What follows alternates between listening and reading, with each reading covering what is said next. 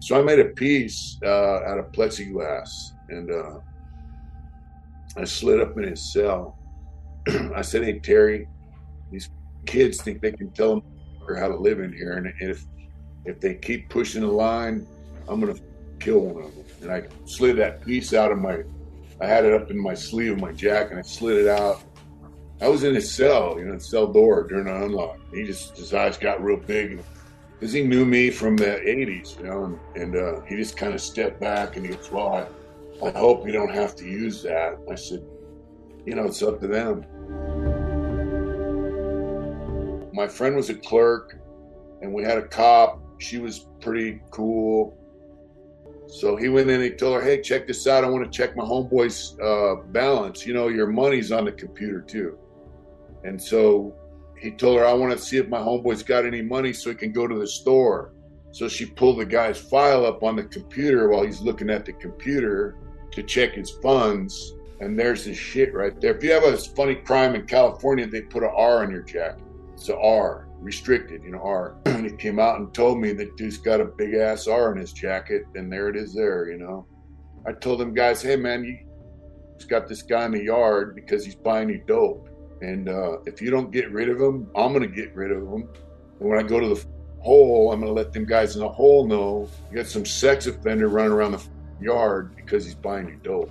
But here comes some lame on the yard they just don't like. They will smut him and have him removed, but they got this guy in the yard because he's got a little money, he's buying him dope. They're extorting him." Later that day in the day room, they jumped on him, and building got gassed up and whatever. They got rid of him, but I had to force that issue to get that guy taken off the yard.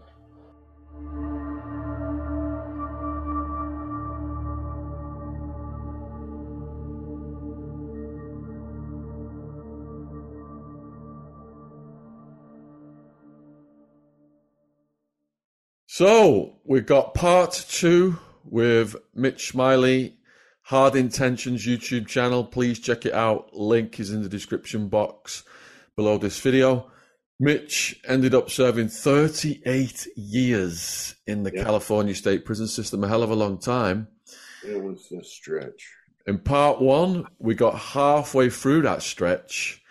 We talked about his case. There was a fight. It was kind of a murder conspiracy thing. And he got sent down for that. So inside, he is, surrounded by gang members. This is back in what year? What year were you sent down? And halfway through it, what year are we in? 1979. I got arrested. About halfway through would be 2000. Actually around 1998 or so would be about halfway. So it's just from the other guys we've interviewed about those periods of time, the 70s and the 80s in California prison. Yeah. You've got the black gang, haven't you? You've got the different Mexican gangs. You've got the Aryan Brotherhood. You've got the bikers. So you're navigating that system, and there's all kinds of mayhem going on around you. Yeah, but I mean, it was just it was violence was, I don't know, like if guys are afraid. I think a lot of it just guys are afraid that, like, if you're involved with illegal activity in prison or anything, like if you get in an argument with somebody, you have to live there, and it's a controlled environment. I mean, you did some time, so it's like people are afraid their reputation might get to be. No one wants to be known as a weak person in there because then guys think they can take advantage of you. So yeah, it's a stigma you don't want. So guys are quick to go to violence. Guys who don't. And the opposite of that is if you act too tough, people are going to test you, aren't they, and call you out. Yeah, if you put yourself out there like you're the toughest guy on the block, I mean, that's going to be a problem too. And also, really, guys that put themselves out there like they're, tough guy, killer, whatever, aura or a persona. I mean, nobody wants to be around that kind of person either. I mean, you don't want to associate with someone that's going to get you in a wreck. Did you ever see anyone who was acting too tough get dealt with? Yeah, I mean, guys that put their mouth out there like they're tough, they get in a wreck. It's like, if the guys stand around and say there's somebody on the yard that's, no good for whatever reason, and the guy that's the most verbal about, that guy should be this and that guy should get beat down, or that somebody should stab that dude, or, I've seen guys, put a knife in their hand and make them go do it. I remember when I was in New Folsom, there was this guy, I think he was from the South, and he was like, yeah, I got 6 life sentences, and, I'm this and I'm that. And so some guys put a knife in his hand and said, all right, go handle this. And I remember we're on the weight pile. This is on beef facility, and the weight pile, the yard kind of slopes down, and the program office was down, and from the weight pile, we're on the weight pile, and this guy told me to check it out. And I go, what's up? And I think this guy's checking in. Sure enough, he walked over to the program office with that knife and was never to be seen again, If a guy points at another guy and says, he's got bad charges or anything like that, does that person have to show paperwork before any action is taken? I mean, if the guy's smutting somebody because you don't like him and he has enough guys following him, I mean, that was a classic, back in the day, somebody would get stabbed and they'd be like, well, why'd they stab that guy? Oh, he was a rat or whatever. That was a classic. And a lot of times the guy wasn't a rat. He just smut they put on him so they could get him off the yard and get him stabbed or whatever. Or maybe he owed somebody some money and was a little late paying and they wanted to prove a point, so they would just say, oh, he was a rat, or, smut. If a person has a little bit of juice on the yard, they, you can smut somebody and get them removed, Once the prison gangs were locked up, 86 around there, they locked up all the prison gangs in the shoe.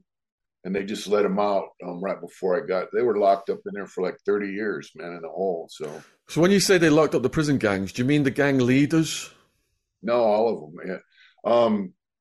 What California did is anybody that was in a prison gang, they locked them up in the hole, security housing unit, and they stayed there for like 30 years. And so there's only so many gang members, So what they did was they would say, all right, all the gang members are locked up. And they had this big shoe unit, Corcoran, Pelican Bay, and Tehachapi too at one point. So there's only so many gang members, right? Prison gang members. So with the whites, anyway, they would say, oh, you're a skinhead or you're a different group or whatever. And they would start locking them up. And then they would say, oh, well, you exhibited, like if you check someone's paperwork, it got down to, they say, all right, that's predatory behavior. And they would give you an indeterminate shoe term. So if you're a regular dude and you commit an offense in prison, like say you stab someone, you could get a shoe term for like, 2 years or whatever, 3 years, and then you're out of the shoe. But if you are a gang member or if you exhibit predatory behavior, they give you an indeterminate shoe term. I mean, you're in the shoe forever until they decide to let you out, which was, So if you ask your cellie what his charges are, could that be classified as predatory behavior? Yeah, well, if you, back in the day, nobody really checked paperwork. Like I said, the clerks did all the stuff when you came in, but they did away with that. So I would say, people knew me. I never really got asked for my paperwork because I'd done so much time. But yeah, you say, hey, you got paperwork. I'd show people my paperwork. They'd show me theirs, whatever.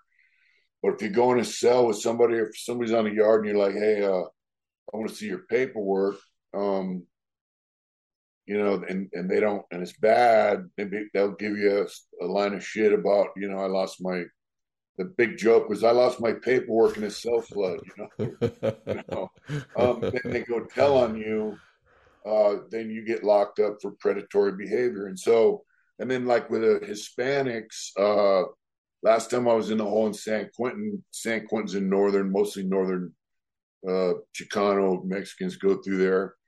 They were locking them dudes up. I was in the hole and I would chat with some of them. Uh, dude, they were locking them guys up and giving them shoot terms for nothing. And so my theory was the more guys they locked up, the more guys they could get to flip, you know. So you put some guy in the shoe and say, oh, you're classified, you're validated gang member now for whatever reason, we're going to give you a shoot term. Well, over half them guys are going to flip. They're going to go to S&Y yards. They're going to be like, I'm not a gang member. I want out of here. Well, the only way out is to go to an S&Y yard, you know, which is like PC. Is that called debriefing or something? Yeah, if you're a gang member to get out like that, you have to debrief, you know. But what if you're really not a gang member and you just got you know, they put you in a cell with somebody, or you get caught passing a kite, or you got whatever, you know, you've gotten a fight over a personal thing, but then they say, oh, well, you did that because you're a gang member, and you know, so there's really nothing to debrief on. And I think staff had an agenda to get as many, because once you go to an S&Y yard, you can't really go back to a main line. But well, now they're mixing them. But so at one point, I think the S&Ys had like 70% of the prison population. You know. Did they use the tattoos to identify the gang members? You know, I mean, that's up to the individual. You know. Yeah, yeah. They'll say, oh, you got a tattoo of a, you know, whatever, some symbol that, you know, like say you're Mexican, right? You're Southern Mexican, Northern Mexican, whatever. You like to tattoo some of your culture, your ethnic background, you know, on you. They would say, "Oh, well, that tattoo, that's your gang member." You know, really, the guy's just a Mexican descent, wants to tattoo some of his culture on him, or you know what I mean. But the staff would use that to identify him as a gang member and validate him and get him in the hole.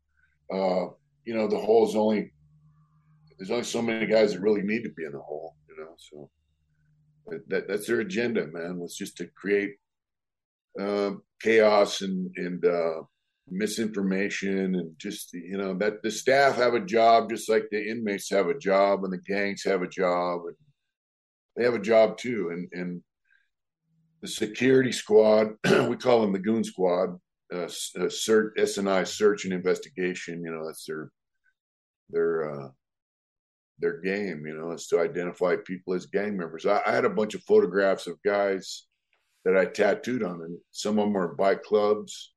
One of them became a prison gang member and went to death row. So I had photographs of these guys in my photo album, but it's their tattoos that I did on them because I'm a tattoo guy. The goon squad hit my cell. This is later on. I was in level 2 San Quentin, you know, and they took my photo album and then called me over to the goon squad office, and like they were trying to say I was a gang member. I'm like, well, you know, or a motorcycle club member or whatever. And I'm like, I go, look, dude, there's guys in there from different motorcycle clubs. And the reason I have those photographs is because I did those tattoos, you know? And they're like, yeah, okay. I mean, if it was all one group of people, maybe, but, you know, it was different groups of people, and, you know, but that's their game, you know, staff have a game. And, you know, I was talking to a friend of mine, and he's got friends that are in there he communicates with, and you know that he said some captain told him over in Delano said CDC is a big homie now. You know, you know they got, you know, they have an agenda, and their agenda is, you know, they're cops. They go to work every day in a prison, and they're surrounded by guys who don't leave that prison every day. And if you work in a prison, you know, you want to, it's like you want to go to work and be safe and finish your shift and go home. And so, you know, they're always up on information. They're always recruiting guys to rat. They're always, it's just a constant flow. Everything's in flux all the time. You know, it's weird, man. So halfway through your sentence then, which prison were you in? I think I was in Lancaster prison. And, you know, I told you, like, when I was in Corcoran, I flushed a quarter ounce of crank down the toilet because I was pretty much done with that shit. And, you know, it was great because I was out of the mix. And, you know, things started changing. You know, it's like I didn't really realize what was going on in the street, because I've been in prison, almost 20 years at that point, 17, 18 years. So drugs were changing on the street, and the mentality of drug use was changing on the street. For me, when I was out, and mostly, up about that point in my sentence, like I said, it was about partying and making money. And now, the drugs that used to be manufactured in California, like crank, was being manufactured in Mexico, and it was different. And the mentality behind drug use was just that was the lifestyle, using drugs. It was weird, man. They came out with the 3 strikes law in California, started giving life sentences to guys for stealing pizza and shoplifting Levi's. And, they bumped the prison population up to almost 180,000 people. We had the 3rd biggest prison population in the world. I think they said China was number 1. The United States as a whole was number 2, and then California. So, I mean, it was they were sending guys to prison, man, that were, they might have deserved to do 2 or 3 years at best, and now they had life sentences, and they're in level 4s. So it was just a drug culture beyond, it was just, their whole life was just to use drugs. And I couldn't relate. So how was that new type of prisoner integrating then with the older established prisoners? Well, the older established prisoners started getting less and less and less, and these new guys became more and more and more. But we would just sit around, I was in Lancaster. We started having riots of whites against the Southsiders, and traditionally, whites used to get along with the Southsiders. And there was this older cat who was my neighbor. I worked in arts and correction, so I was out on break, and he was out there. I go, hey, I forgot his name. I'm like, hey, bro, check this out. What's going on? He's like, what do you mean? I go, why are you guys jumping on us? It's not supposed to be this way. And he's like, dude, he was an older cat too. He just is like, dude, it's a new day. He didn't like it either. But it's like, what do you do? Was there a reason that decision was made? Well, that was it was mostly over drugs. Guys weren't paying their drug debts, but the first riot they had there on that yard was like 120 to 11. 120 versus 11 people. Yeah, whites were severely outnumbered. Where were you on that day?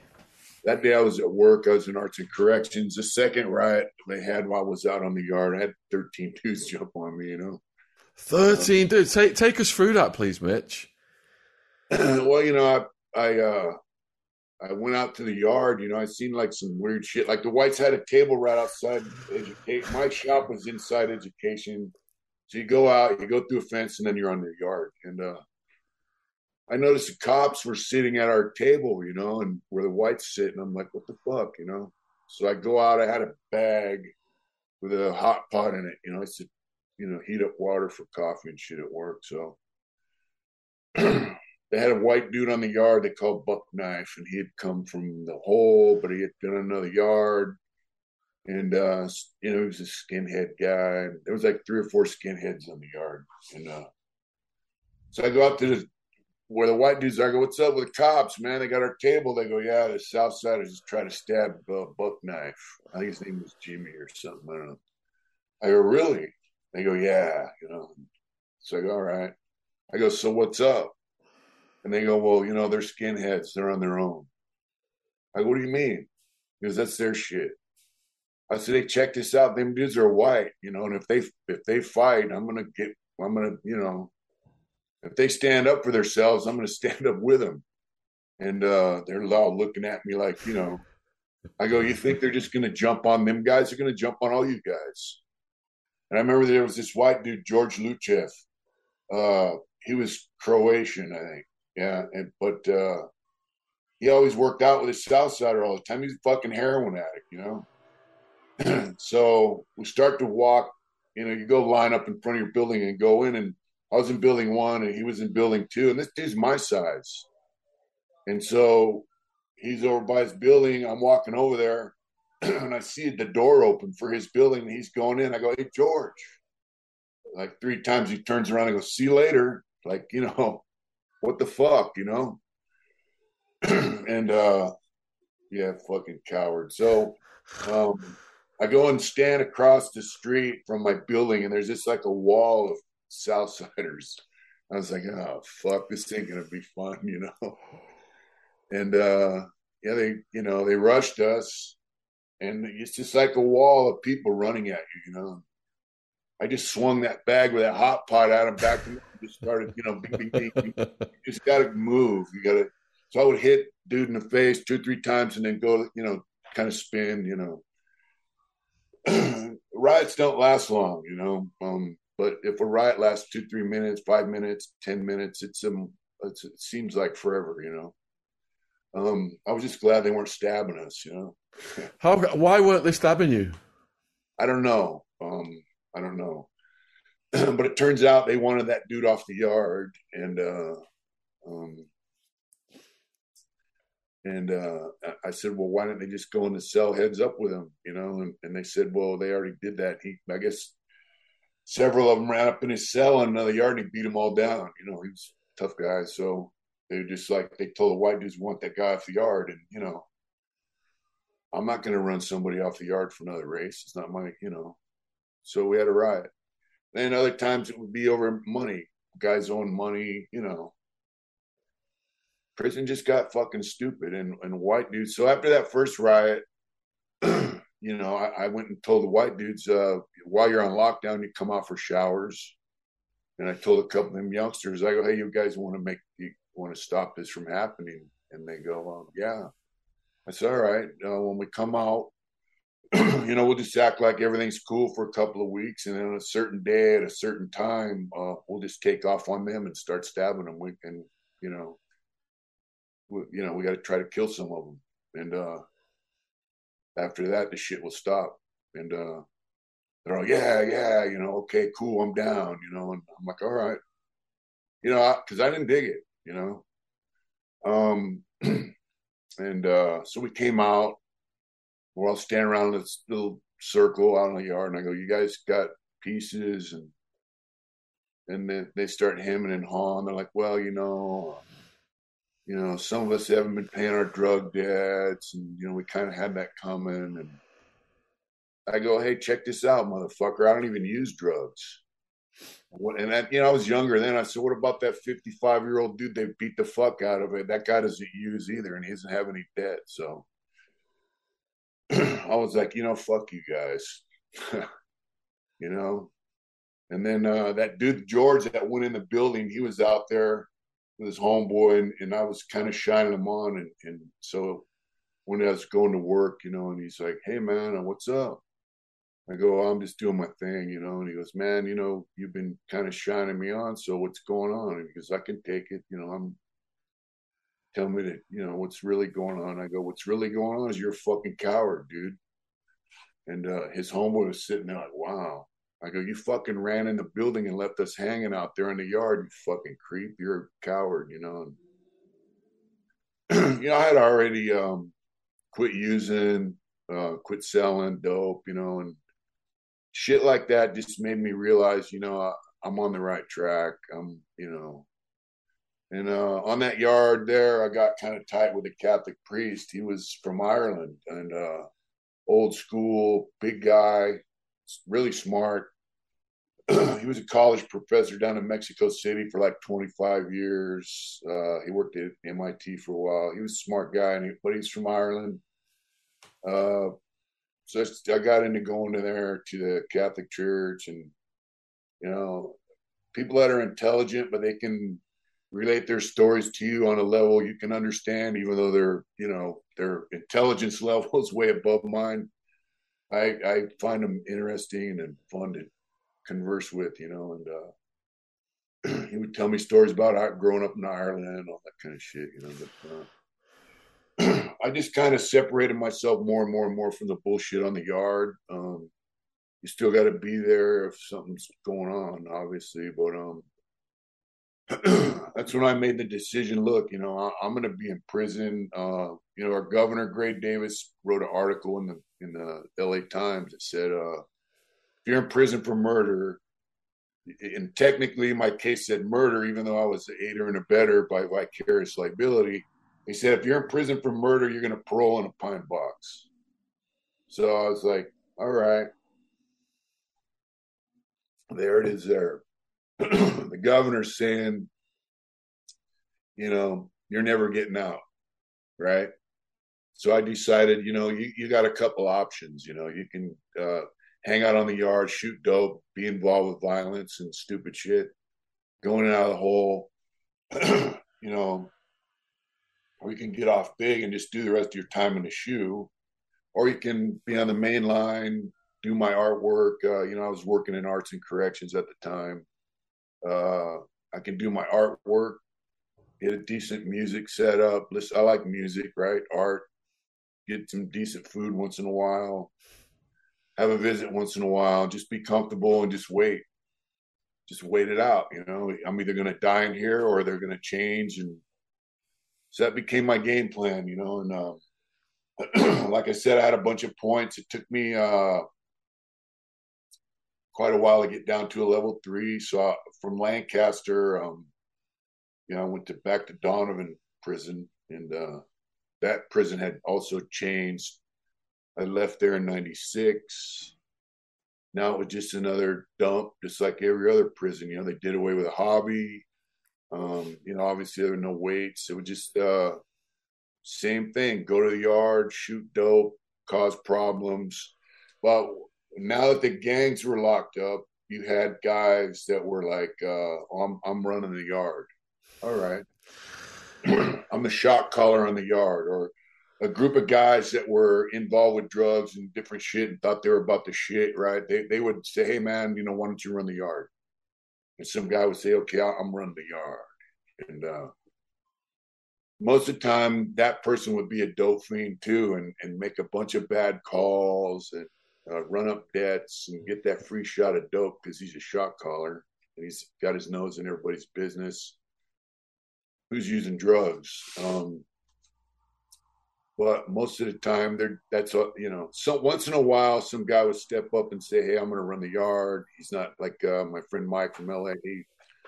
He took the yard there one time, and he's not a dope fiend, and he didn't make bad calls, and he didn't actually like the guys who were doing that kind of shit.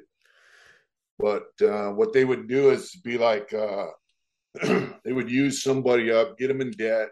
They're all shooting dope on this guy's ticket. And then when he can't pay his bill, the shot caller would send 2 guys to jump on him. It's called a removal. It would remove him by having 2 guys jump on him in front of the cops and beat him down. And then the cops go, oh, that's like a message. Oh, they don't want him on the yard. He gets removed off the yard.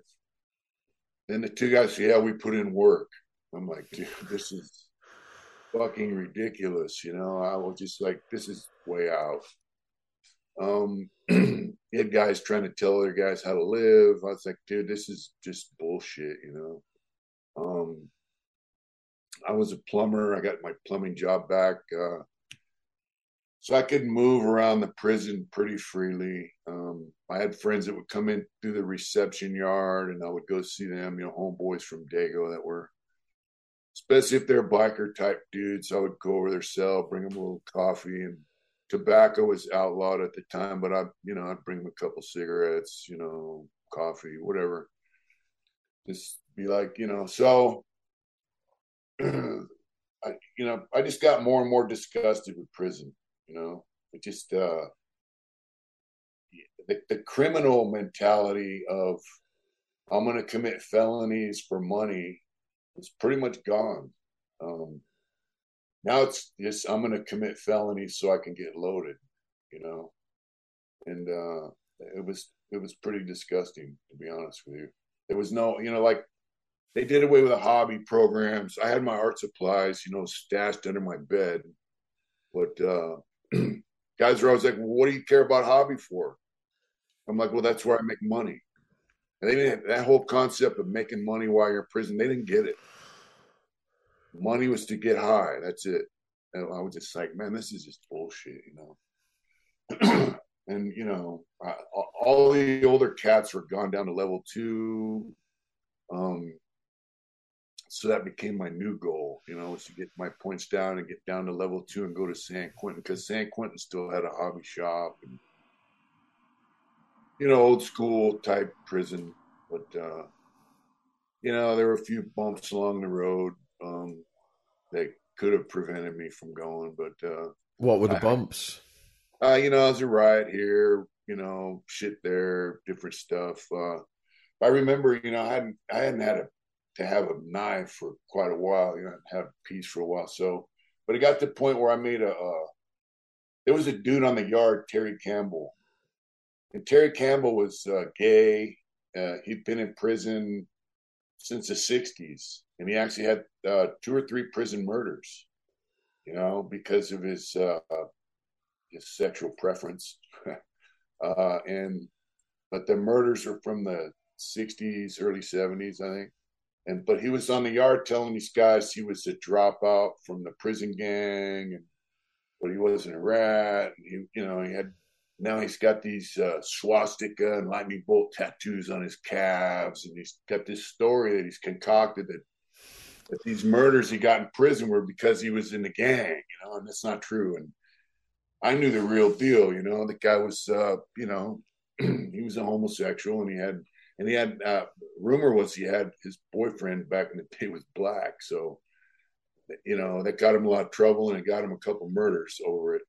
But now he's reinvented himself as this, and he's also a dope fiend, and so all these kids are thinking he's the shit, you know, he's the man, and I know the truth. So a couple guys who were hung around me all the time, I let them know the real story, and they're like, wow. And there's all these tough guys following this guy they think is a tough guy, but really he's, you know, I mean, the guy would kill you back in the day, but that doesn't mean, you know. So I made a piece out of plexiglass, and I slid up in his cell. I said, hey, Terry, these fucking kids think they can tell a motherfucker how to live in here, and if they keep pushing the line, I'm gonna fucking kill one of them. And I slid that piece out of I had it up in my sleeve of my jacket, and I slid it out.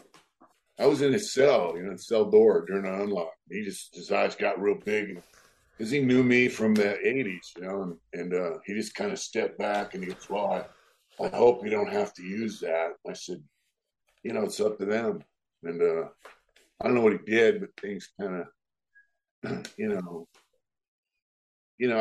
like I was on the yard, and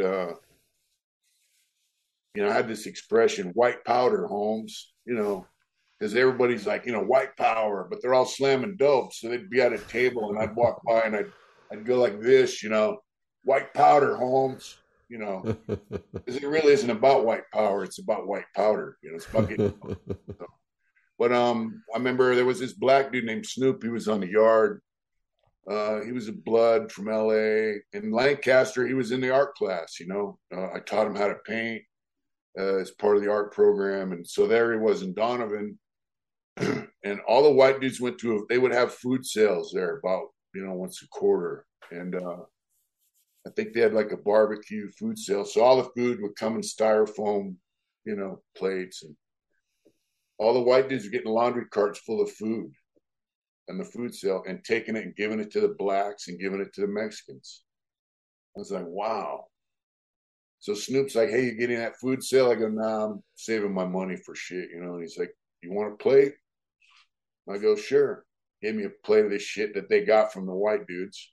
They're all sitting there eating, spreading, and you know. So I tell the white dudes, hey, you get in on that spread? And they're like, what do you mean? I go, yeah, they're all spreading over there. I go, oh, wait a minute. I'm sorry, that's the blacks. You know, they're eating your food. You know, I used to clown dudes. That's where the drug use got. You know, it's just like no self-respect, no fucking, there's no level of, your identity is just you're a fucking dope fiend. And I was, you know, I would tell guys it's embarrassing being in prison now, you know. I just, which just gave me more incentive to stay out of the mix and try to get to a prison where I could just hang out, you know. Yeah, I saw it, man. White boy meetings, dope debts, people getting rolled up. There was even a Russian guy who was sober. I used to play chess with him, and he'd go up to the white gang members and the white boys, and he'd be like, "The dope is sucking your fucking brains out. You don't know what you're doing. It's just your biggest enemy." And he would tell them to their faces, and no one else did that. So, Yeah, and because there's like a lot of pressure, isn't there? You know, if the majority are doing it, you come along and you call them out for it. It's yeah. yeah, it's quite a situation to see. Well, there was a dude there. He had a fucking. Somebody told me, "Hey, this dude's got a sex crime. This guy had sex with an underage girl, like 13, 14 years old. But the guy's got a lot of money, and he's buying these guys weed. He's buying them drugs. So, you know, there's no clerks around that can access paperwork anymore. Um, so my friend was a clerk, and we had a cop. She was pretty cool. So he went in and he told her, "Hey, check this out. I want to check my homeboy's balance. You know, your money's on the computer too." And so he told her, "I want to see if my homeboy's got any money so he can go to the store." So she pulled the guy's file up on the computer while he's looking at the computer to check his funds. And there's his shit right there. If you have a funny crime in California, they put an R on your jacket. It's an R, restricted, you know, R. And he came out and told me that dude's got a big ass R in his jacket, and there it is there, you know. So I told them guys, "Hey man, you motherfuckers got this guy in the yard because he's buying you dope. And if you don't get rid of him, I'm gonna get rid of him. And when I go to the fucking hole, I'm gonna let them guys in the hole know you got some sex offender running around the fucking yard because he's buying you dope." And that's, you know, but here comes some lame on the yard they just don't like. They will smut him and have him removed, but they got this guy in the yard because he's got a little money. He's buying him dope. They're extorting him. That's bullshit, you know, to me. And so they jumped on later that day in the day room. They jumped on him, and you know, building got gassed up and whatever. They got rid of him, but I had to force that issue to get that guy taken off the yard. Um, Like you said, it's the prioritizing the drugs over the code. yeah, right.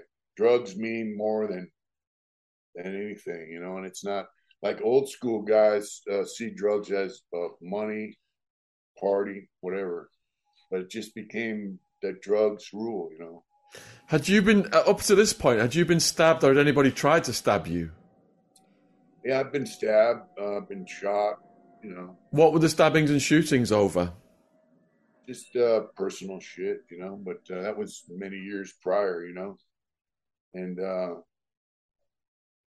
yeah, I mean that you're not going to do that much time without getting in the mix at some point or another, you know. Like I said, that we had riots and Are you able to describe those stories? Or is it something you don't want to talk about?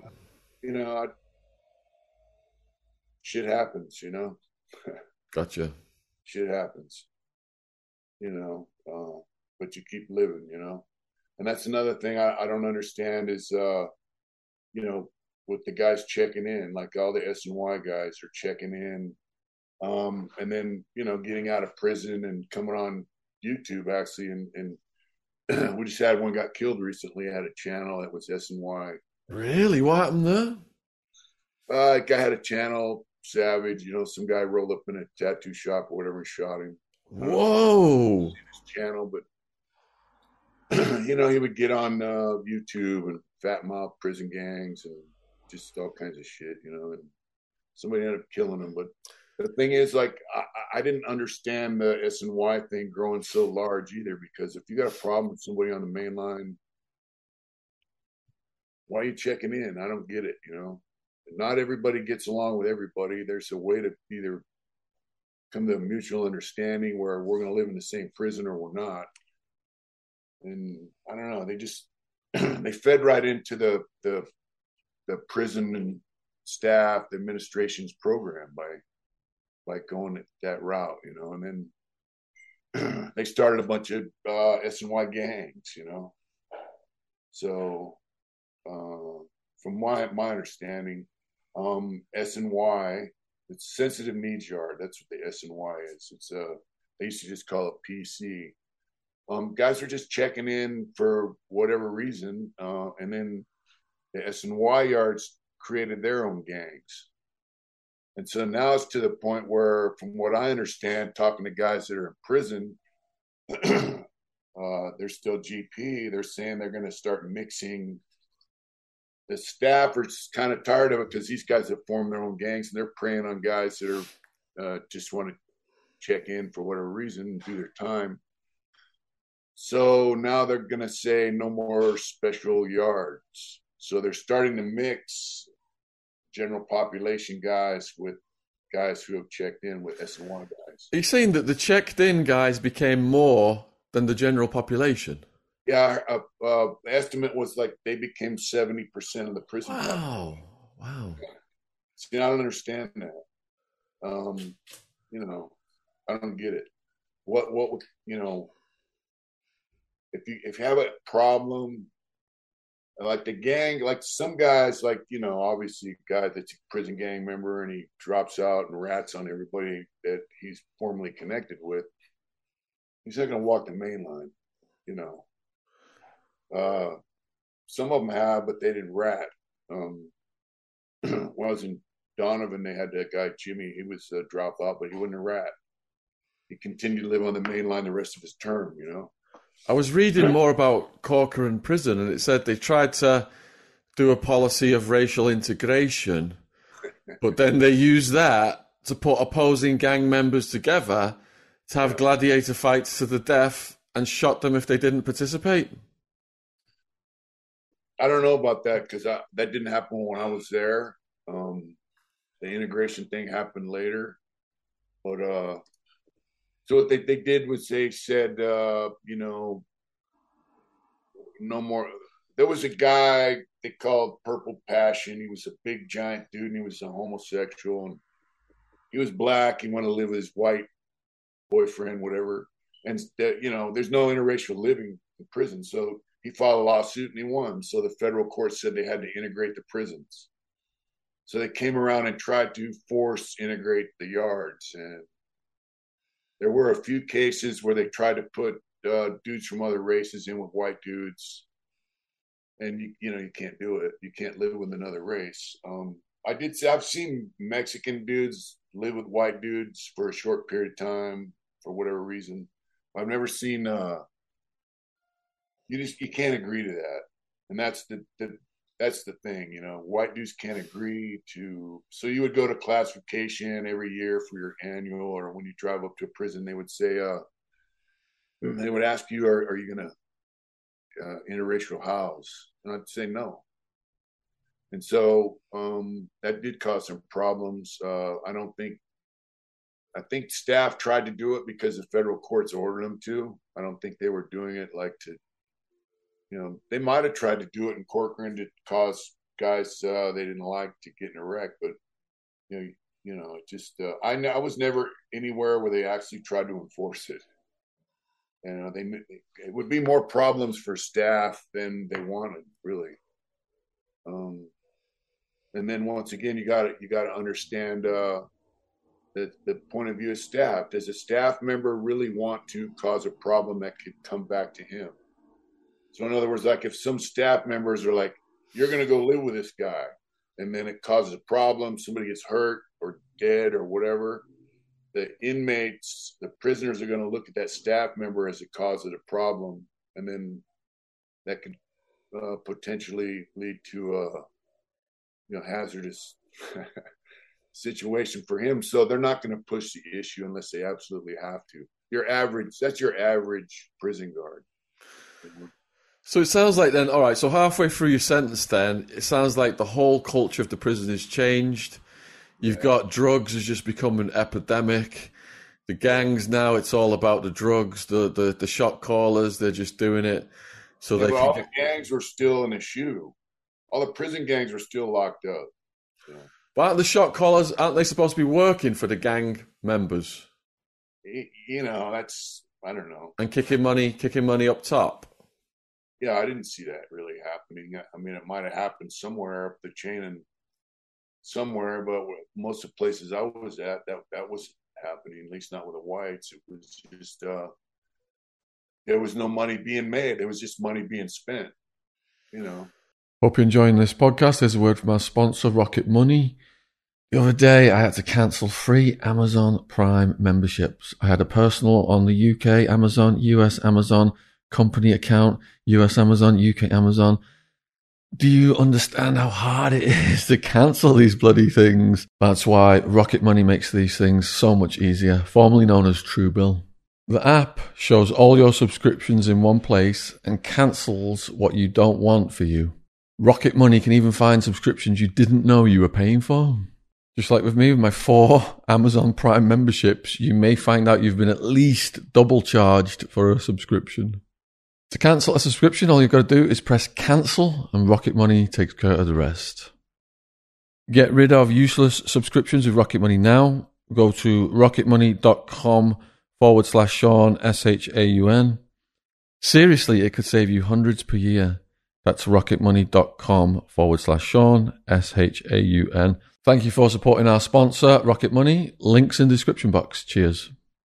So as you're going down lower security levels then, is it getting more relaxed in your life? It should have been, but it really wasn't. Level 3s are still. I mean, Donovan, there was some shit where they jumped on cops. It was where we had a few riots. Same bullshit, less severity and less frequency, but you know, the saving grace for me at Donovan was I had a job as a plumber, and I could, I had a little 8-hour period every day. I was at work, and then I'd go out to the night yard and walk laps and play handball. I got ready to go to board. I had to go to board periodically, parole board. And my counselor calls me in, and she's like, I go, hey, I'm going down to level 2. I was blown away because at one point I had 164 points, and now I'm going down to level 2, which is at that time, that's as low as the lifer could go, lowest security I could get to. She goes, yeah, but you're going to the pro board. I said, I'm not going. And she had just became a counselor, and she was fairly nice, and I didn't want to, you don't want to cause problems with your counselor because that's the one that facilitates, shit you need done. But I'm like, I'm not going to board. She goes, well, you got to go to board. I go, I don't got to go to board. She says, oh, yeah, you have to. I said, I'm not. And she's like, well, okay, let me check on this, And next day, she's like, hey, you got to sign these papers if you don't want to go to board. I go, I'm not signing shit. I'm not participating. By now, it's just a big charade. It's just, so I told her, look, I'm going down to level 2. My annual's coming up. And so I ended up signing the refusal for board. And she put me up for transfer to San Quentin, which is where I wanted to go. And I ended up going to San Quentin. Big shock there. They had a building. North Block used to be the hole, so now it's mainline. It holds 840 people, and 800 are lifers. Wow. And so now I'm seeing guys that I knew years ago. They became level 2s a long time ago because they weren't screw ups. And they had changed also. They had been living in this luxury level 2. I mean, they had boom boxes, they had Dickies jackets with Pendleton liners, and they just had, colored clothing still. And I was just like, wow, but they were spoiled. They missed all the changes that happened in prison because they made it to a level 2, San Quentin. So they were oblivious to what was going on in the rest of the system. I went out to the yard, and where the weight pile used to be, there's a tennis court now. So the Marin County Tennis Club on the streets built this tennis court in the prison. So guys are playing tennis. All right, cool. So I go out the yard on a Saturday, and there's these women out there playing tennis with prisoners. I'm like, what the hell? It blew my mind, Yeah, really, it blew my mind. the warden there was very progressive, and she I forgot her name. She had outside. They have a thing called a brown card. They're volunteers that could come in the prison pretty much whenever. They had like 4 or 5 thousand of them. They had more brown card holders in that prison than anywhere in the state. I mean, they had people that came to church every Sunday, like the Catholic chapel. They had about 25 people used to come in every Sunday, and they didn't go to church on the street. They went to church at San Quentin.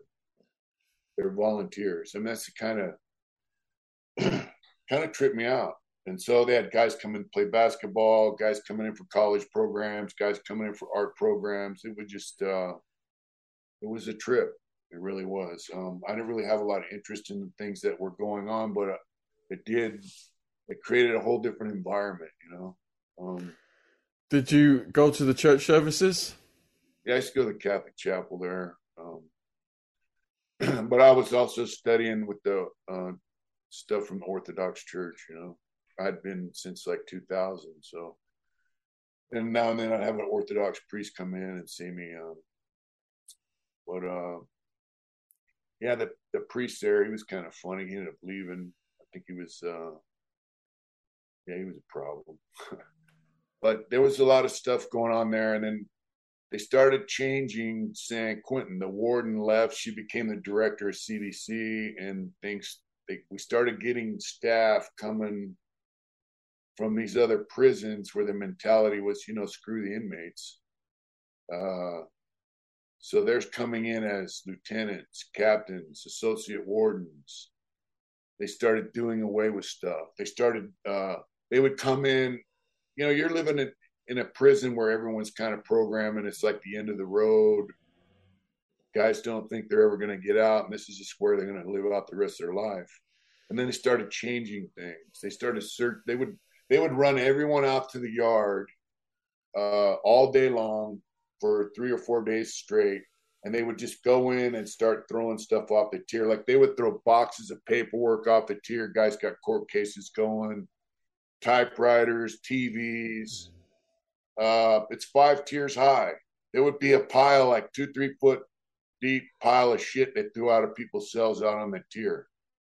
You know, I mean, they just started disrespecting us to the point where there was one cop, Miss Beasley. You know, her mom was an administrator at one point, and I remember seeing her, and she told this rookie cop, "Let's go. This is illegal." And the rookie told her, "Are you sure?" She goes, "If they got a problem with it, you go to your union rep." She walked out. She said, "What they're doing is illegal. I'm not participating." Wow. So you would think the lower security prison guys, programming staff would give them a little more respect, but you know, you started getting cops working in there we used to have veterans and guys who were kind of cool and they understood, but you started getting staff members that were correctional officers. They never had a job before. That was their first job. And they grow up in a mentality in their family of you know, criminals or scumbags, and you know, so they think it's their job to come in there and punish you and make your life miserable. They've never worked anywhere else. They have no real world experience, and so that's kind of the mentality of a lot of the newer staff. Prison just started getting shitty, you know. So, you know, I had gotten out of the drugs and all that shit. That was never a problem. I've been clean for quite a while now. But tobacco was illegal. And so I found a route to smuggle tobacco into the prison. And I did that for about a year, and I got busted. I had a cell phone. I had a nice stash. They hit my cell like 5 times, never found my phone. I had a perfect stash. And then one day they came in and they took I wanted a motorcycle, you know, even though I didn't know if I was ever going to get out. So I was selling tobacco for stamps. What was the profit margin? Quite a bit. People would sell the stamps on the street for $8 a book. Stamps are $8.80 a book at the time. So I would sell a can of Bugler for 100 books of stamps. Shit. Stamps I'd send them out and they would sell them for $8 a book. So wow. On that. And it was all right for a while, but you know, when you make money like that in prison, it's kind of hard to stop. And I got carried. I remember one time I had like 800 or 900 books of stamps on my bed. I'm thinking, man, how the hell am I going to get these things out of here? Because you're only allowed to have 2 books of stamps, you know. So it's like money laundering problems. my cellie left. He was a good youngster, and I got a new cellie, and I thought he was all right. And then I found out later, after I got busted, he had problems in another prison that I didn't know about. So I think he might have told on me. They came to my cell. So I had a jewelry box, and I would send the stamps out for my family and whatnot, and, you know, help support them, and they could take care of me without being a burden on them also. And but I would save stamps inside this jewelry box I made in the hobby, and I had about 800 books of stamps in there. And when I got to a certain amount, I was going to send it out, and that was going to be money for a motorcycle, you know. Oh. And yeah, they run up in my cell. They got that, and I had some stamps in different locations in the prison, and yeah, people told. You know what's funny about that is that prison had Northerners there, and I remember this one guy, Mondo. He was from Visalia, I think, Northerner.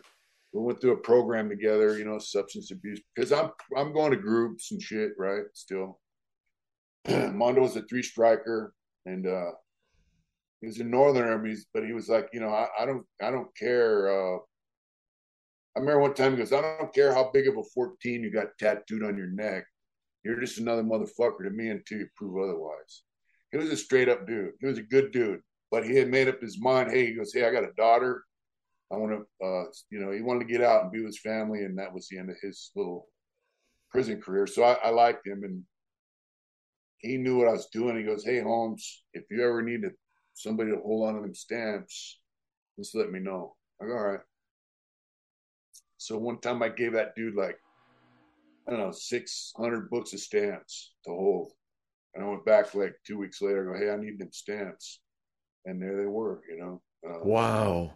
Trustworthy guy, you know. Didn't even open the package they were in, just, you know. But when they hit your cell and you lost the mother load, that must have hurt. That's got to hurt after all that work. You know what else hurt was guys were clamped, because I was ordering. My mentality was, tobacco's not gonna last forever. I ordered enough art supplies probably to last me 10 or 15 years with some of the money. And guys in the hobby shop were like seeing my orders come in. They were envious, you know, I could see it in their eyes. But so when I got busted, all that shit got pilfered. Guys ripped off all my art supplies, my CDs, different shit I had. Guys scoured the places I had my stamp stash. I lost 1,500 books of stamps between the goon squad and guys pilfering shit. And I'm sitting in the hole, and I'm like, man, you know, what the fuck? This one guy was a program administrator. He's like, send him up the high desert. I go, hey, I'm a level 2, you know. They were mad at me. You know, it was pretty simple to smuggle the shit in. I sent it in through the mail, and it was. But I asked my counselor in the hole. I go, hey man, how come I can't go back to North Block? And he started laughing at me. He goes, man, all them guys told on you. They don't want you back out there. So they tell on you and pilfer through your shit and take what they want, right? And then you're not coming back because they put you down as an enemy. It's just that's the way these guys became that have been in prison all them years, you know. I was like, fuck, man. So I got transferred to Soledad, level 2. And there I saw a lot of my old friends that were level 2. And now guys are starting to get out, you know. Guys with life sentences were getting out because of the court rulings that were coming down. California had to lower their prison population. They also, the courts told them, look, these guys don't have life without. They got 15 life, 25 life. You got to let them out. Now you got guys that got 30, 35, 40 years in prison. Guys that should have got out in 10 or 15 years, you know. So did that give you hope, seeing these guys start to get out? Yeah, so I told myself, look, man, I'm going to go to board in a year. I schedule a board hearing. They're probably going to give me a 5-year denial. And, you know, all these guys told on me. They don't give a shit about me. The people that cared about me were no longer. I had a few guys in Soledad with me that I knew for years, were friends, but most of my friends were gone. My family on the streets who cares about me, my friends that care about me are on the streets now, or they're in out of state prisons, whatever. I just decided I was going to turn that 5-year denial into a parole date.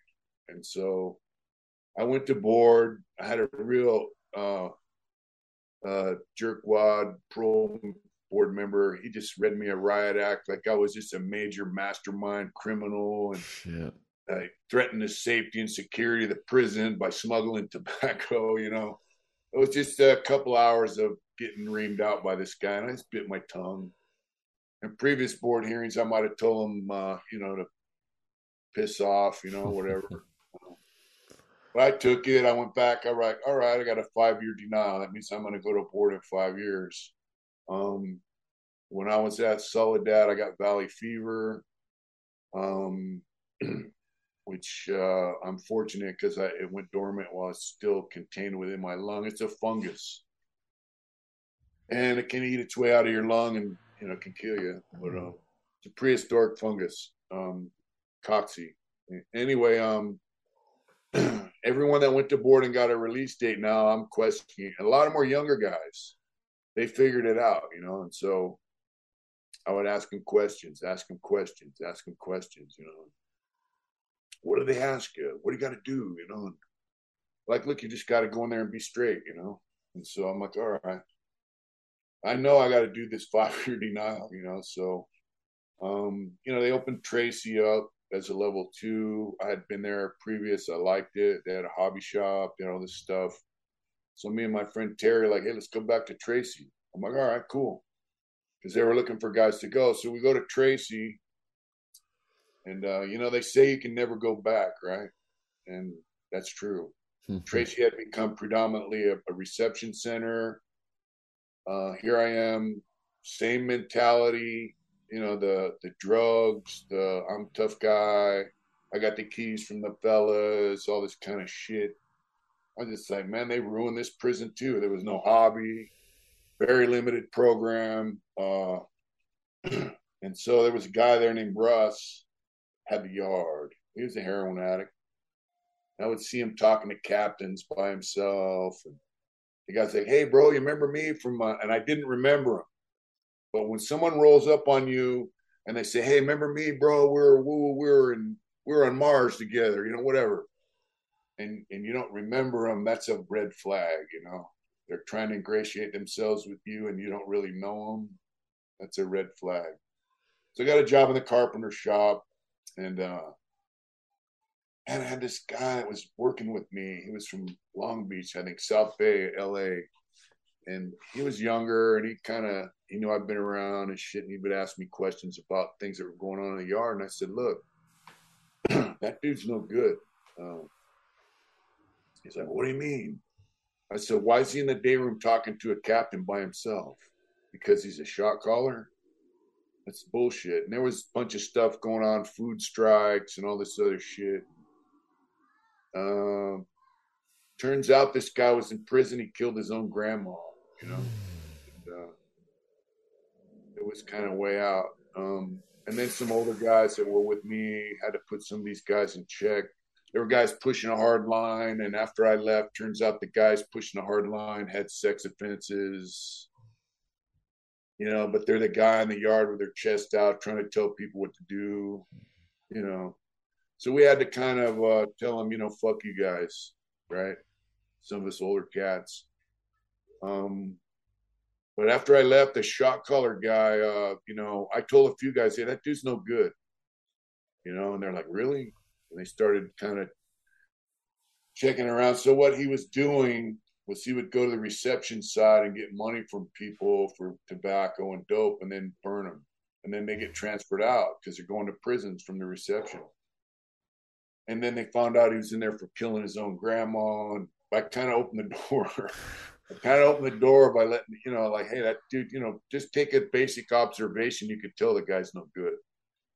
So they, after I left, I heard they beat him up pretty bad. Give him brain damage, I guess. They fucked the dude up pretty severely.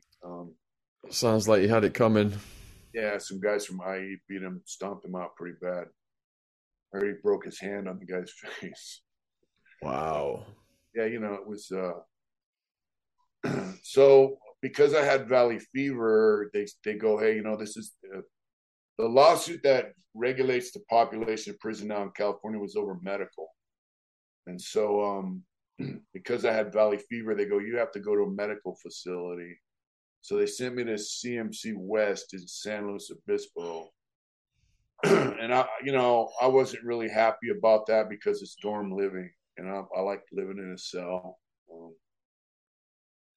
So I went there, and they put me in dorm 9. Then I went to dorm 9 was like the asshole dorm. For some reason, I always go to these places. I always end up in the asshole spot, and there was a couple of 45-man dorms, which is single bunks. I live in a 90-man dorm, double bunk, and there's no way I could get to one of these 45-man dorms, and they just kept me in this shithole dorm. And After having been in cells for so many years, then going to a dorm, does that is it hard to sleep and stuff? Is it disruptive to you? yeah, for me it was because I have a hard time sleeping anyway. But so I get to this place. It's an old. It used to be a fort. Then during World War II, they used it for a hospital for guys coming back from injured guys coming from the war. Now the National Guard owns it, and they rent it out. They lease it out to the state for a prison. So there's like trees on the yard, grass, baseball field. I'm like, fuck, this place looks pretty cool. But it wasn't. You got the term level 2 killers. That's where it comes from. So you got guys that are level 2 that are lifers. I ran into my friend Larry. He's a lifer. We're just trying to okay, we're level 2. Like you say, the mentality, I'm a level 2. I'm going to die in prison.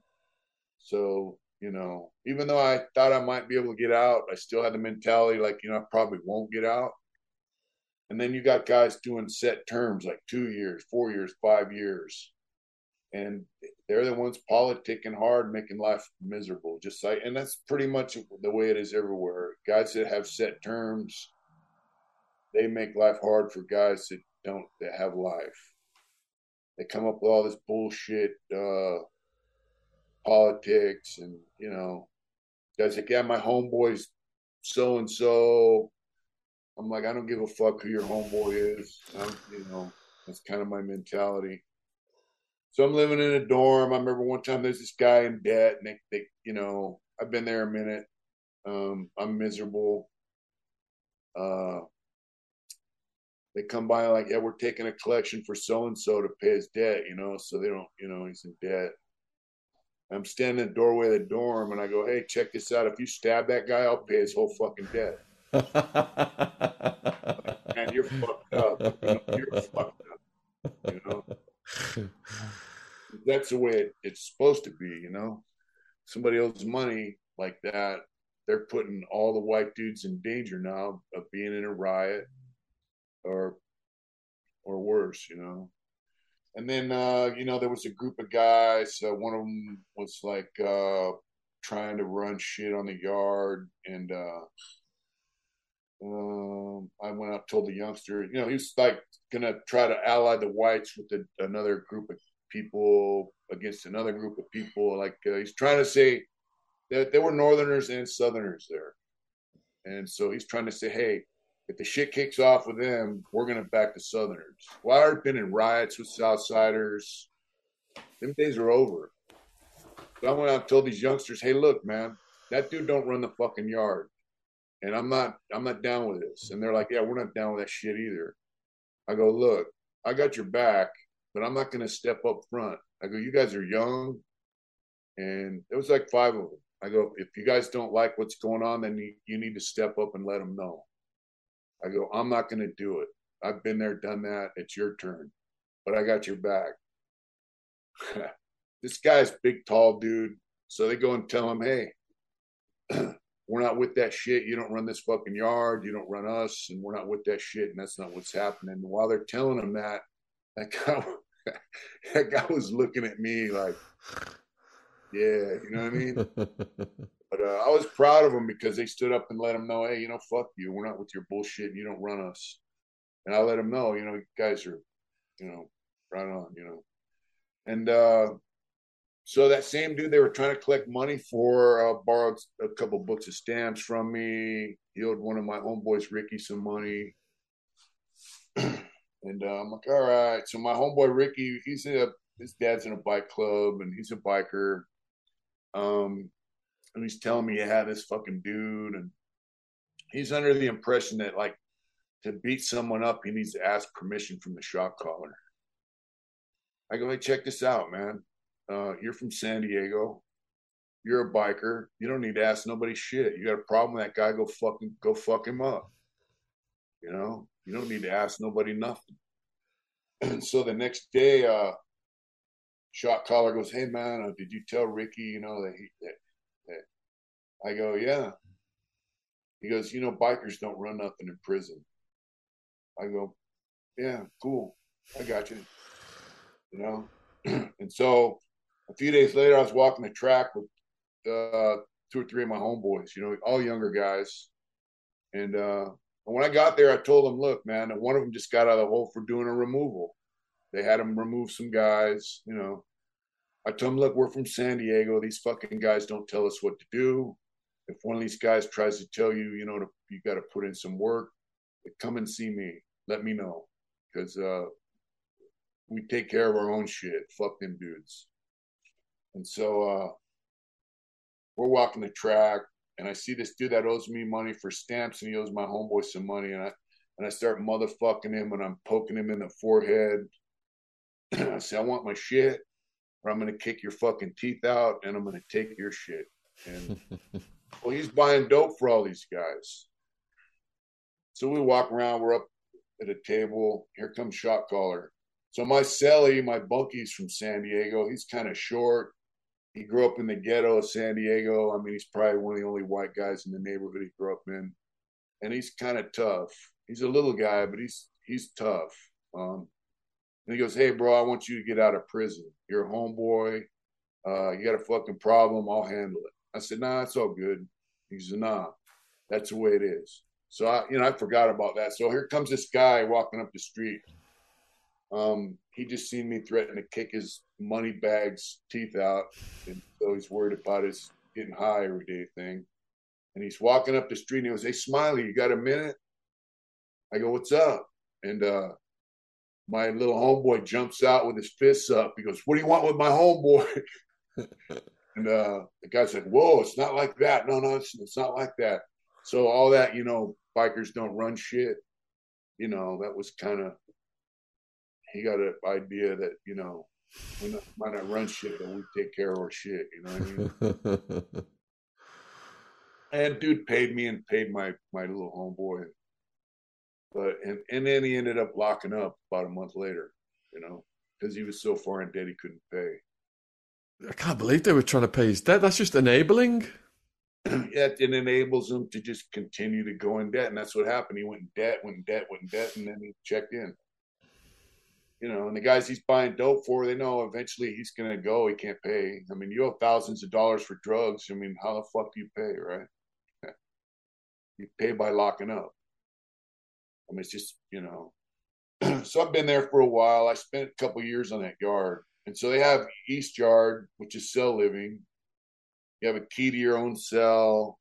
Then they have the West Yard where I was on the dorms. And dude, I'm fed up with prison. So East Yard had some questionable characters over there. So for white dudes, you're not supposed to go to the East Yard. Guys that would go from level 3 East Yard to level 2, the white dudes would beat them down and remove them. So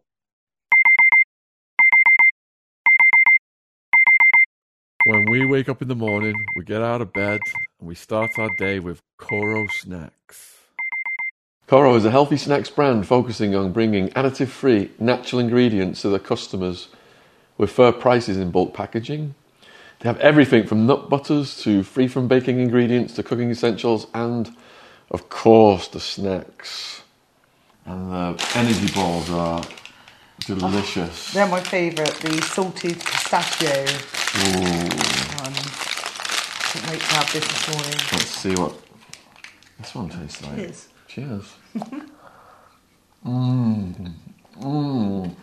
So what makes Koro special in comparison to others? Their bulk packaging allow them to offer their customers high quality products at a fair price. For a 5% discount on Koro's products, use the code TRUECRIME with no space in between true and crime. The link to Koro's online shop is in the description box on YouTube. Thanks for supporting our sponsor. Even though it's a mainline yard, they say, oh, it's a bad yard, you're not supposed to go there, whatever. So they came out with this thing, the long-term offender program for lifers. Brand new program. It's on the East Yard. I'm like, all right, and them dudes got single cells. I'm like, all right. The board created this program, the parole board. So in other words, my mind is the parole board created this program for us to go to prior to going to board. So if they're going to let you out, they probably want you to go through their program. So I just said, hey, fuck it. I'm going to go to that program and I'm going to go to board. And if they don't let me out, I'll come back over here, go to some other pen, and I'll deal with the fucking consequences, whatever, So I tell these guys, hey, I'm going to go to that program over there.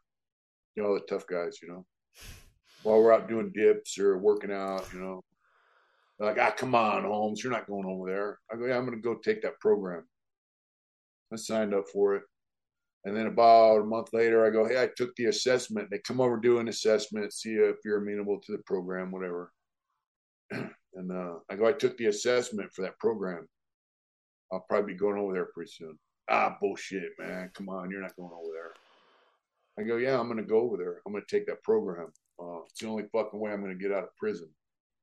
And this one guy goes, well, my homeboy's so-and-so, let me get at him on the cell phone, and he's in another prison, big homie or whatever. See if it's okay for lifers to take that program. I go, I don't give a fuck. I'm going. I don't care what you or your homies think. I'm going to go take that program. These are guys that are going home. These guys have no idea what it's like to have done 30-something years in prison. They don't, or go deal with that fucking parole board. They don't know. They don't care. And so another month goes by. I go, hey, I'm in the dorm. I go, hey, I'm packing my shit right now. And I'm going to that program right now. I'm going over there right now. If you got something to say, we can take it in the TV room. Oh, it's all good, bro. We know you're trying to get out of prison. It's all good. So I split and I went over to the program. And about 6 months later, these other guys came over. I'm like, yeah, as soon as you left the yard, you were no good piece of shit. But to your face, it's all, hey, it's okay, But as soon as you leave, that's prison,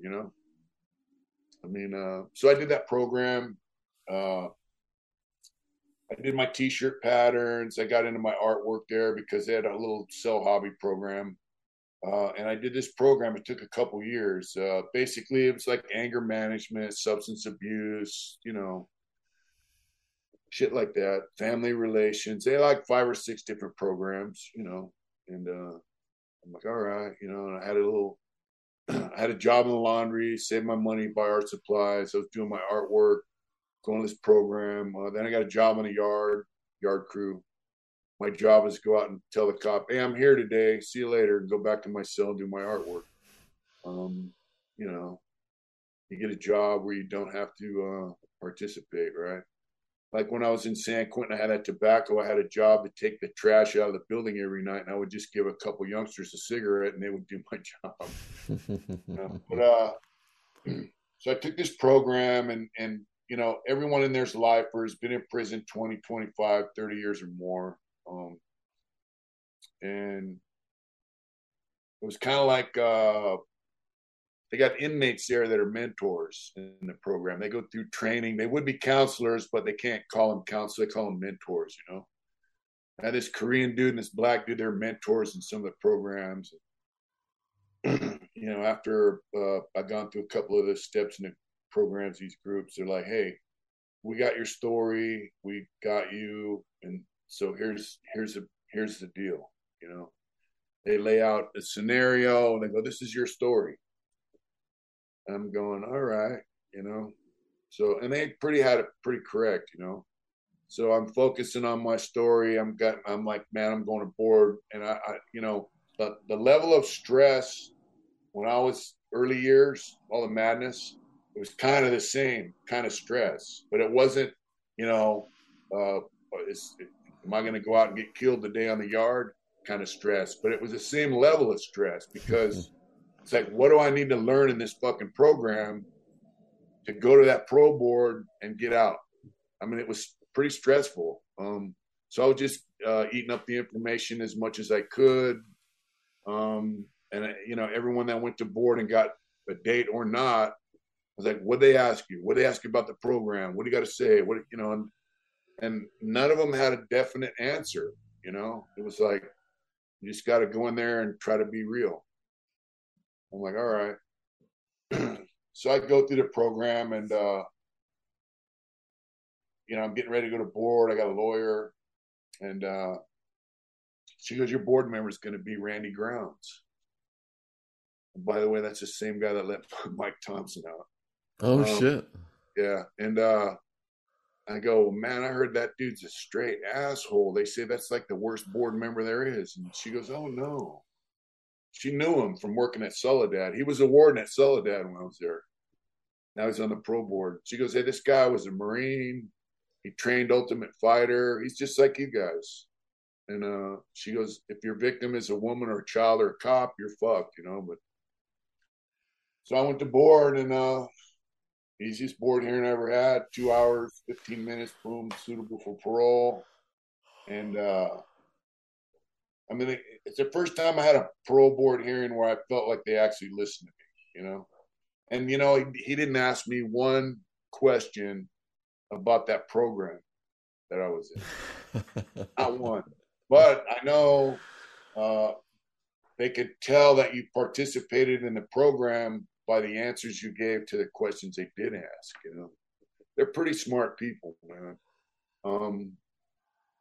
You know, they see thousands of guys every year that are going in there trying to gain their freedom.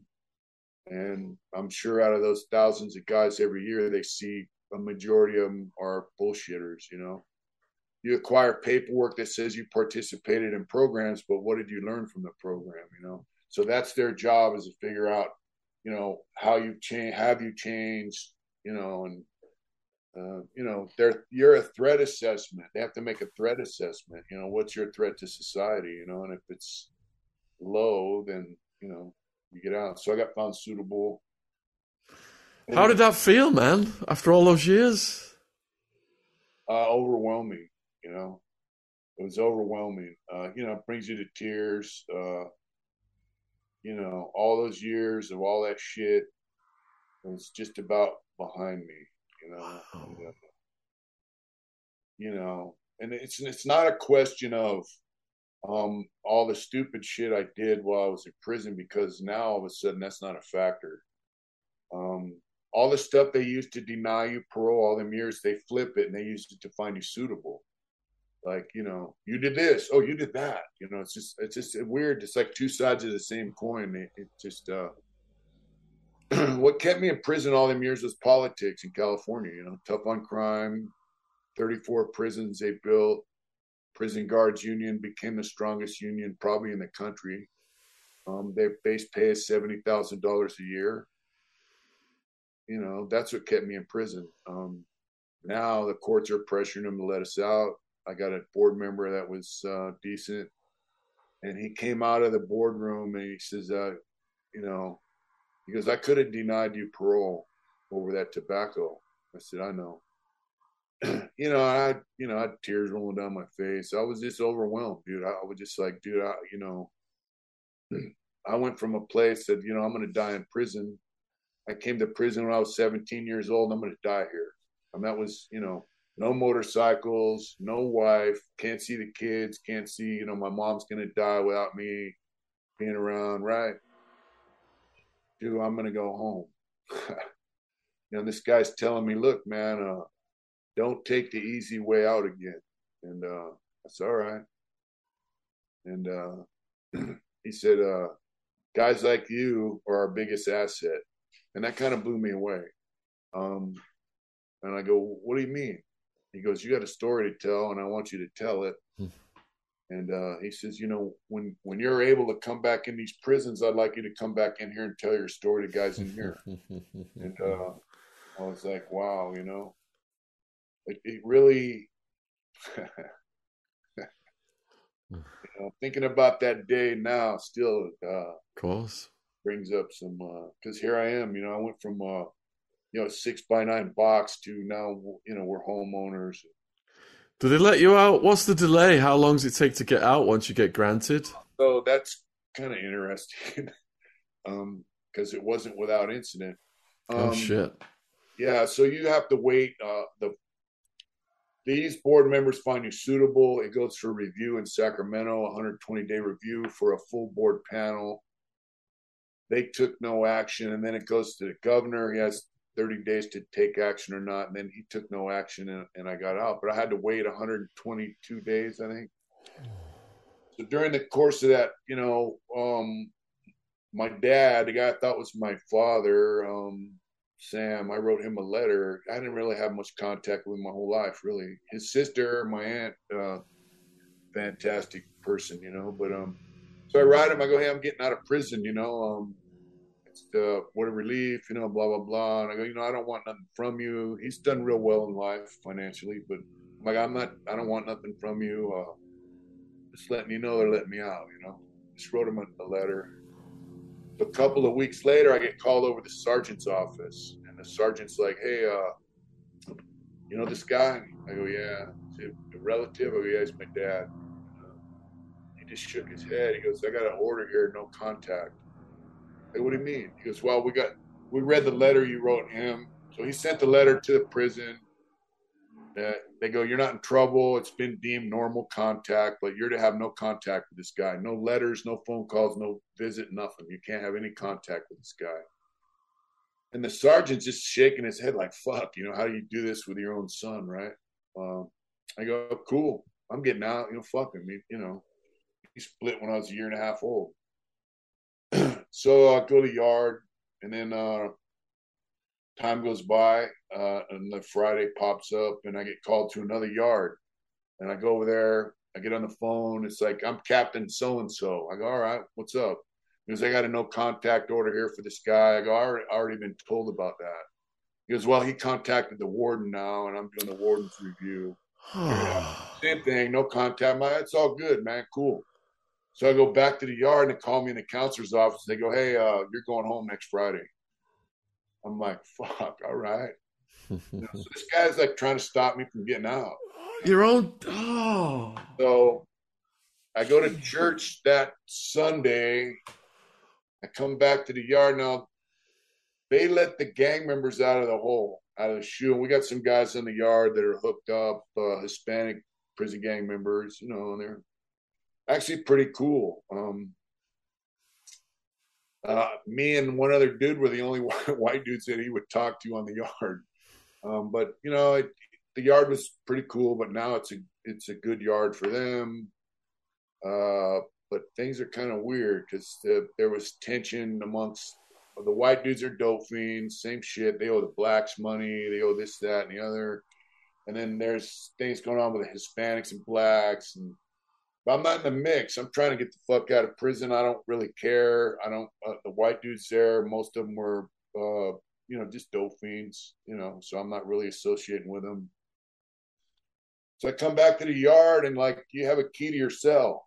They throw the bar, the doors are open, but you got a key to open your own door. So usually, like when I go off the yard, I could come in and tell the cop, hey, because they know they run unlocks, but if you're an older cat, you're cool, they would let me go to my cell and just go in my cell, instead of, because they know I'm not going to hang out on the tier and shit. So I go, hey, and the guy goes, wait for the unlock. I was like, wow, that's kind of weird. Usually they just let me go down the tier to my cell and keep going. I'm just changing battery. Yeah, so they would let me go down the tier to my cell and go in. So I thought it was strange, And so I go out and walk a couple of laps on the yard, and a riot jumped off. Oh no! And but like I'm standing on this sidewalk by one of my homeboys, and so the blacks and the whites get into it. A ways from me. These black dudes are just running right by me over to where this thing is, and I'm like, what the fuck? I'm going home in 5 days, Shit. I stood there for a minute. Nobody put their hands on me. I mean, there's blacks by me. They're running by me. They see me. I'm obviously white, I'm 6'4", and they don't put their hands on me. So I'm figuring, fuck it, they're like, everybody get down. I stood there for a few minutes. I said, fuck it. I just sat down, my homeboy was by me. He sat down. I'm like, motherfucker, Like I say, riots don't last long, but then it jumped off in the buildings. Yelled out. One of the Hispanic dudes yelled out, hey, they jumped on a homie. Evidently what they did was they tied the grill gate open. They were going up and down the tiers inside the buildings, jumping on white dudes and Hispanics. I think a couple guys got killed, a few guys got stabbed, and this prison, that was like a rarity, And man, and you're this close. Well, this was a program prison. I remember prior to this, like, my homeboy was in high desert, and he knew a cop that was up there with him, and he goes, hey, that cop told me, best thing I could do would be to get the hell out of this prison. And I go, why? And he said, they were going to flood it with gangbangers and fuck ups and turn it into a shithole. That was their intention. And I'm like, yeah, right. And that's exactly what they did. They turned a programming prison into a shithole prison. So anyway, that happened around 11 in the afternoon. And so B Yard's a whole, they have a bunch of walk-alone cages over there. They took everyone over there, everyone on the yard. If you're on the phone, everyone went to the cages. And it's like, we're locking everyone up that was on the yard. That means you're going to get a write-up. I'm like, fuck, dude, I'm going home in 5 days. If I go to Ad Seg with a write-up for participating in a riot just because I was on the yard, they're going to take my release date. So I'm in a cage with about 15 white dudes. Everybody's separated by race. I see a lieutenant walk by. I'm like, hey, lieutenant. He's all, what's up? I go, I tell him my story. Yeah, I'm getting out in 5 days, just coming back from mass. I wasn't involved. I was just trying to, walk into the building, get to my pad. And he's like, yeah, cool, whatever. So I've seen 2 or 3 lieutenants. I'm like, hey, boom, boom, boom. Tell them the story. I wasn't involved. I just come back from church. I'm going home 5 days. Like, yeah, sure. Whatever.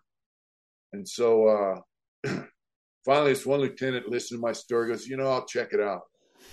Goes, who else is with you? And I tell him this guy here and that guy there. He's all right. And then here comes this cop, Vivian. He was my dorm officer over on the West Yard, I go, hey, V, check it out. Oh, this lieutenant said, you check this out. And he's like, that lieutenant's pretty straight up. He said he'll check it out. He'll probably check it out. And then here come this other cop. He was my daytime officer in the dorm on the West Yard. And his whole family works in the prison system. It's like nepotism. Man, I go, hey, man, what's up, man? Woo, woo. And he's like, I'll check it out. I go, can it kind of co-sign me with that? He goes, we'll check it out. So I'm stressed, I'm like, fuck, dude, all this time. I got found suitable for parole. I'm going home in 5 days. And now, if they take your date, you have to go back to board and try to, if you have a write-up for participating in a riot, even though you were just sitting on the fucking track on a yard, they don't care. You got a write-up.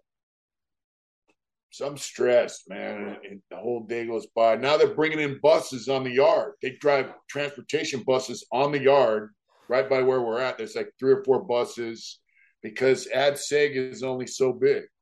So they're taking guys to Corcoran, Delano, other prisons to put them in Ad Seg.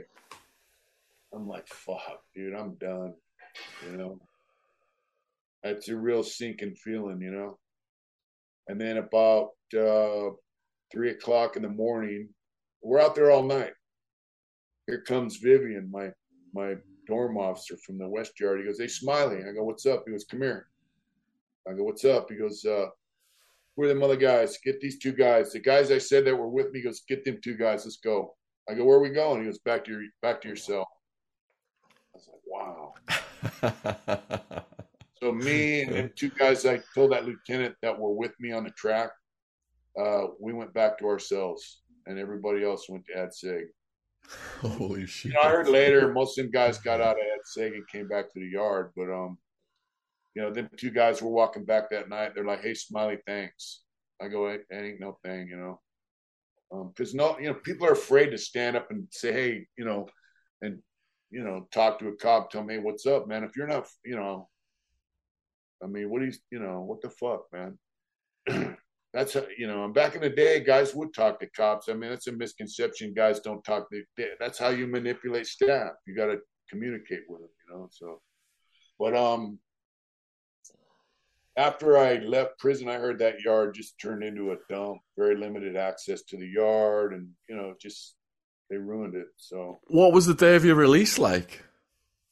It was pretty eventful, Were you able to sleep the night before? A little bit. I had all my stuff packed. I had a lot of art supplies. I packed all that shit. I took artwork and art supplies home with me, and my spoon. You have a plastic spoon in prison to carry everywhere.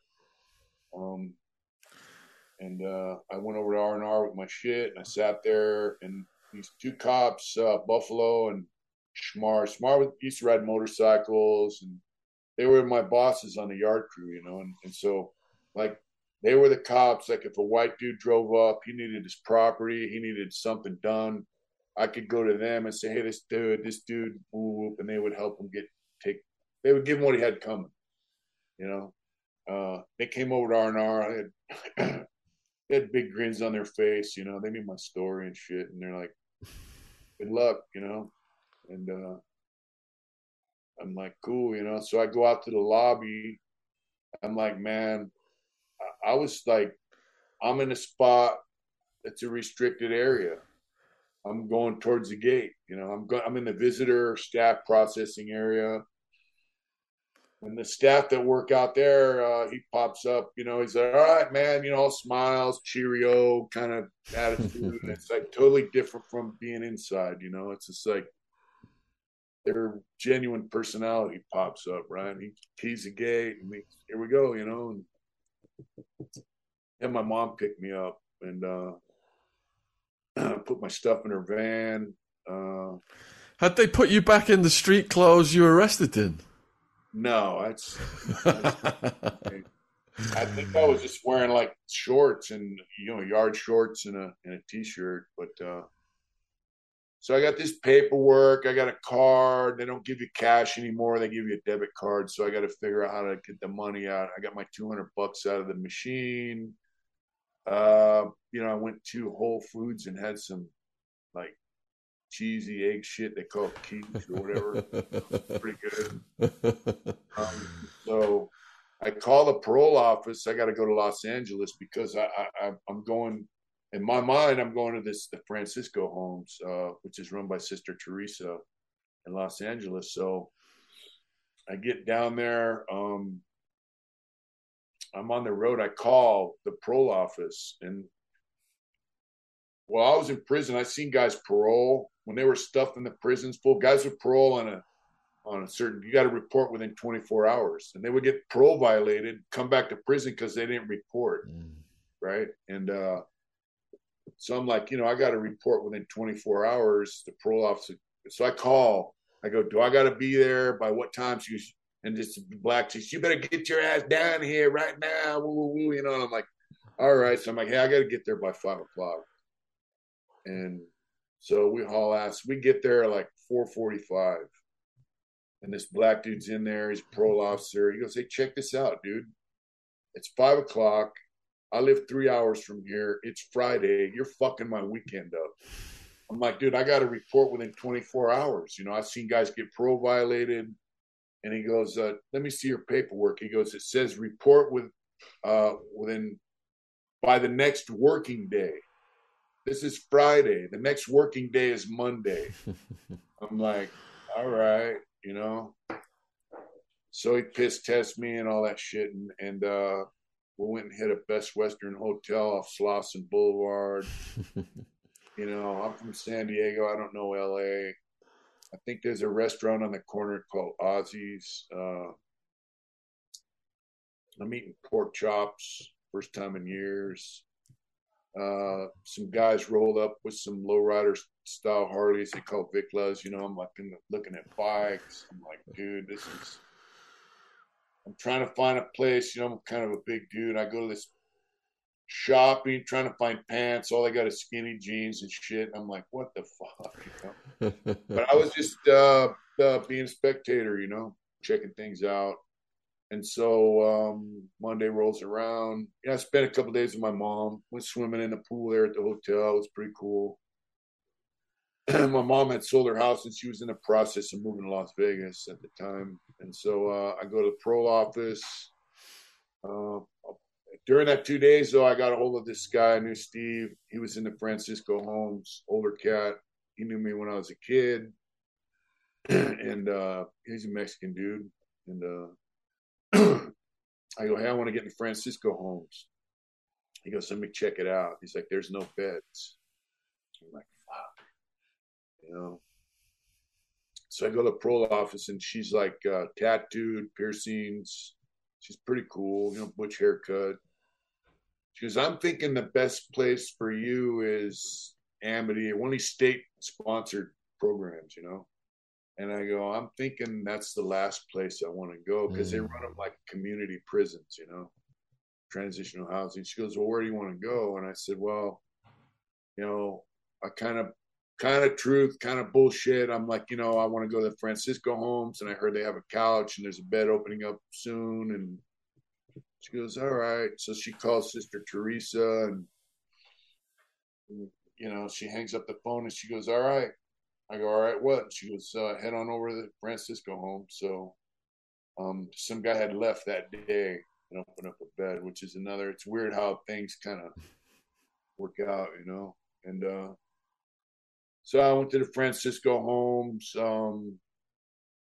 It's in South Central Los Angeles. The house, they got 4 or 5 houses. It's in the ghetto, I lived probably 2 blocks from where the Rodney King riot started. A lot of guys don't even know what that is. But it's the ghetto. We're, like I said, we're the only whites in the neighborhood. I loved it. The difference between a state-sponsored program and the Francisco Homes is like the rules. Like state-issued place, you can't have a cell phone for 30 days. Restrictions on where you can go. You got to get a pass, to go to the DMV to get an ID, and you got to get a pass for this, that, and you got to have a reason to leave the facility. Francisco Homes, there's none of that. The only rules are basically, no drug use, no alcohol use on premises, and you got to live there. And so I was kind of still blown away, but I was pretty well grounded. some of the stuff out in society I couldn't understand, like all the the Antifa shit was just starting, all that kind of crap. What year was this then? 2017.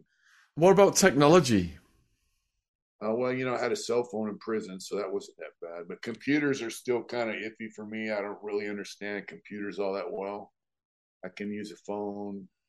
And so I go there, and Ed and some other guys, they've been there. So the guys that have been there, they kind of coach you along. What I liked about the Francisco homes is they gave you enough freedom to make it or break it. You could break yourself or make it. And so these guys take me in the car to the DMV. I had my birth certificate. I had my social security card because I knew I needed it, right? So I had my family get that. And then I had different forms of where I was living, a letter, and then a letter from Sister Teresa and this different stuff. And so they take me to the DMV, and they go, all right, when you leave, you walk down this street, and you get a bus, and you go down here, and you go there, and they tell me how to get home, right? And if you have any problems, call us. So, I made it home on my own. I got my ID. I had $10,000 when I got out. So I'm on the phone looking for a motorcycle. Google used motorcycle, Harley Davidson, used motorcycle, Harley Davidson. And one time I went to a job fair and I missed the turn, and I'm way out Crenshaw somewhere, and I look and I'm seeing less and less white people and more people that look like, they're smoking crack, and so I go, I'm out of bounds. So I get off the bus. I got all my shit, my resume and all this stuff in this little binder, and people are looking at me like, what's this dude doing on our hood, So I went to this Krispy Kreme, and I go, hey Ed, I think I'm in the wrong. He goes, where you at?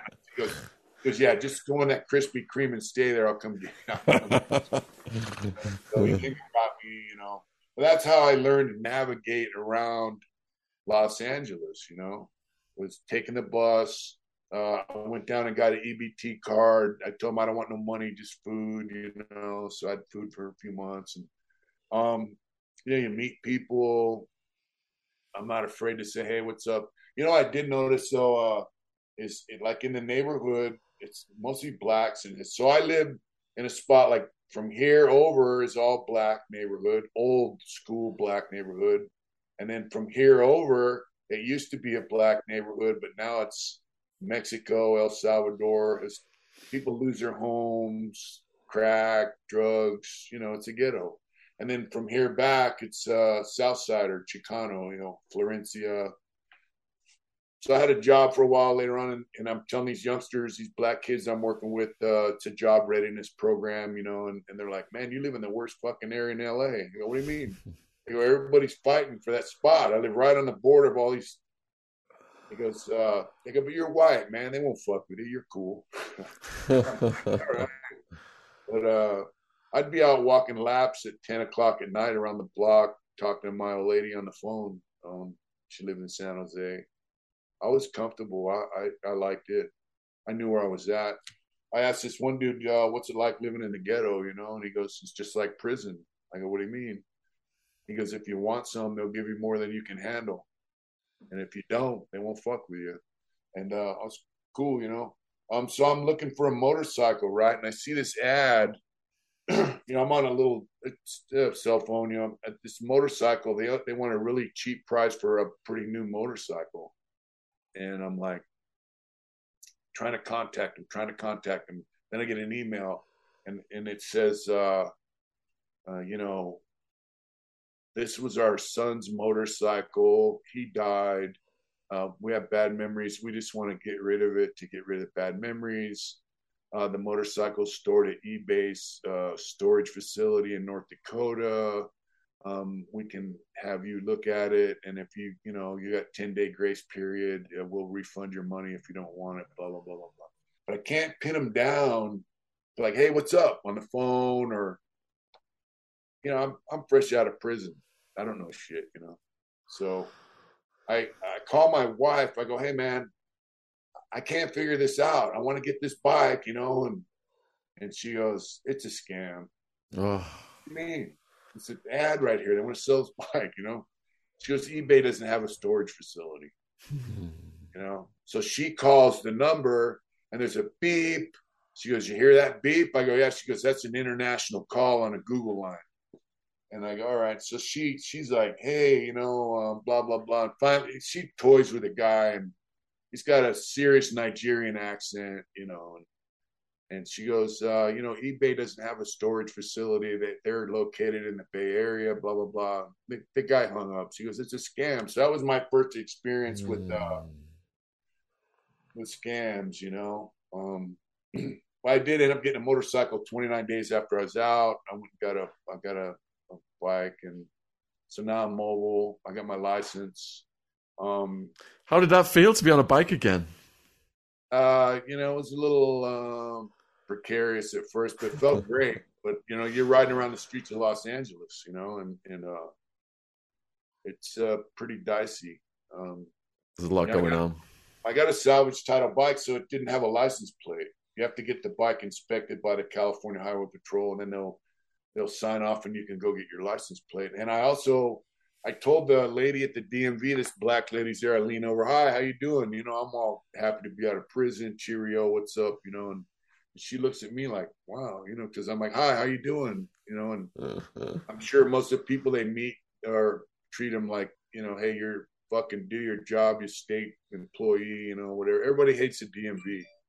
And so I go, I just want a motorcycle license, I took the motorcycle rider safety class. I took the written motorcycle test, and she's like, well, you can't just get a motorcycle license. You have to take the test. Same written test you got to take to get a car. I go, well, I don't want to drive a car. I just want to ride a motorcycle. It's like, it doesn't work like that, honey. I'm like, all right. And she's looking for my previous license. And I go, I've been gone for quite a while.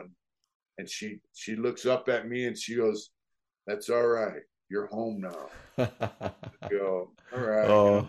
So she gave me a temporary license and a temporary registration for my motorcycle. And then before I split, she goes, my son just got 20 years in prison. So she knew I came from prison, and, she was a little bit of, hi, how you doing, goes a long way with people,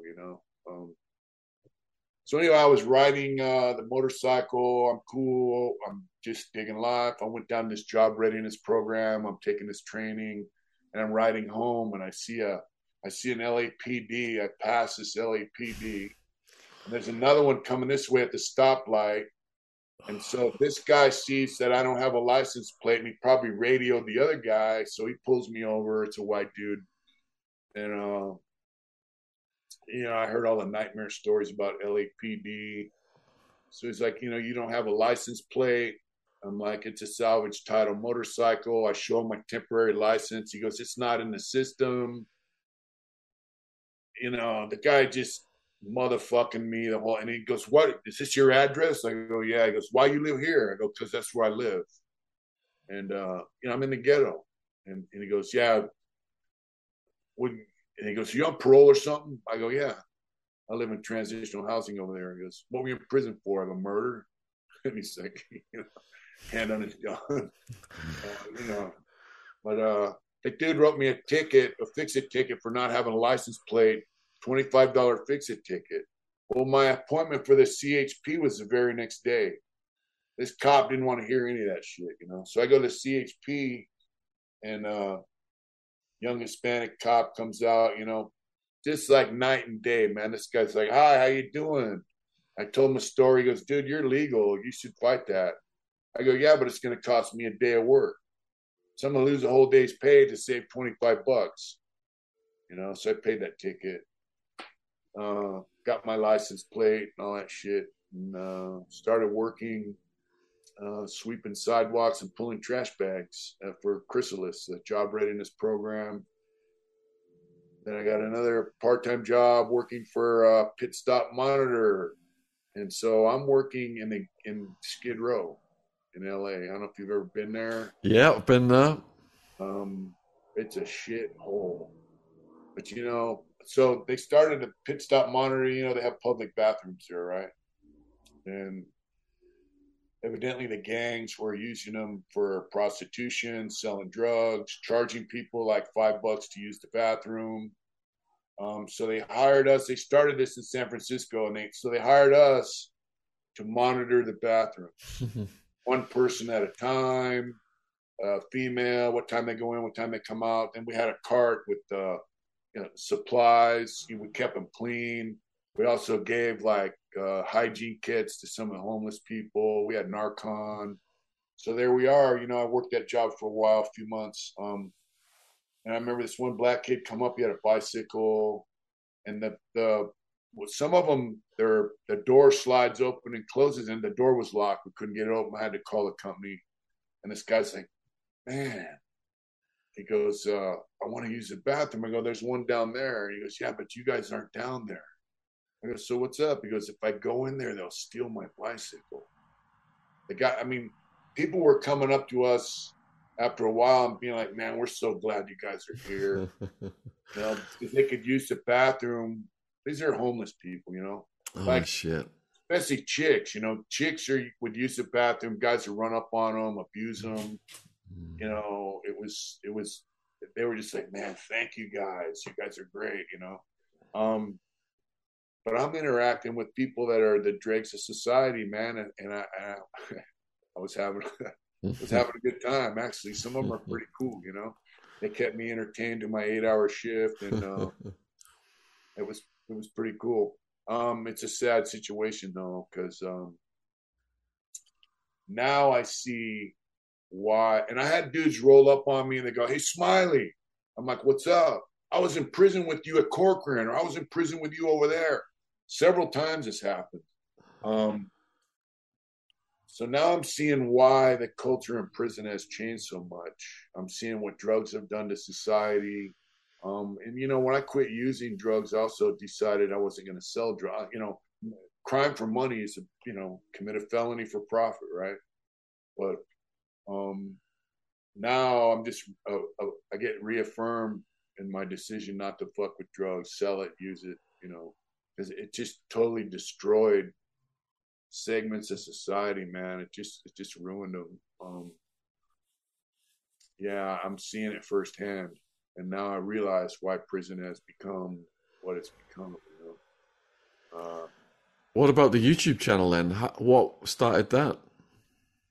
Well, yeah, I divorced my wife when I was in prison because I figured I was never getting out. And they took our family visits, and so we're not married. So we're communicating, and she's like, I can't transfer my parole because she's not a family member. So you can transfer your parole to a family member or for a job. So her dad has a machine shop up in Placerville, which is by Sacramento, Lake Tahoe area. And so he sent a job offer to me to be his apprentice. Got my parole transferred. She got a job up in Placerville. And so we're living on, her parents had a second house on their property. We lived there for a while. And, I started my shirt company, Jesse James gave me a shout out. Thank you, from West Coast Choppers. I messaged him and he reposted my message along with one of his own. Give me a shout out and telling people to check me out. And that was a trip because I sold like everything I had in like 2 weeks because of that. So that was a great bump. And then, so somebody that started following me says, "Hey man, you should check out Lockdown 23-1, Josh, Death I Bring," Like, well, what's that all about? And it's like he interviews guys who've been in prison. So I'm like, all right, and I messaged him. I went on his channel, did an interview. Got pretty good response, and then I got people saying, "Hey, you should start your own channel." So, I didn't know where it would go. It's been almost 3 years now. So I just decided, that board member had told me, you need to tell your story, and so I figured this would be a good place to do it. And I got on there. I told my story from childhood all the way through getting off parole, and developed hard intentions family, we call it. How does it feel to have that community? It's a trip, man. I told my story, and I also interviewed guys I was in prison with. They kind of, I did that for two reasons. I want their story to be heard, and it also kind of co-signs my story. They were in the joint with me, and they could tell people. We talk a little bit about each other and our interactions in prison, and but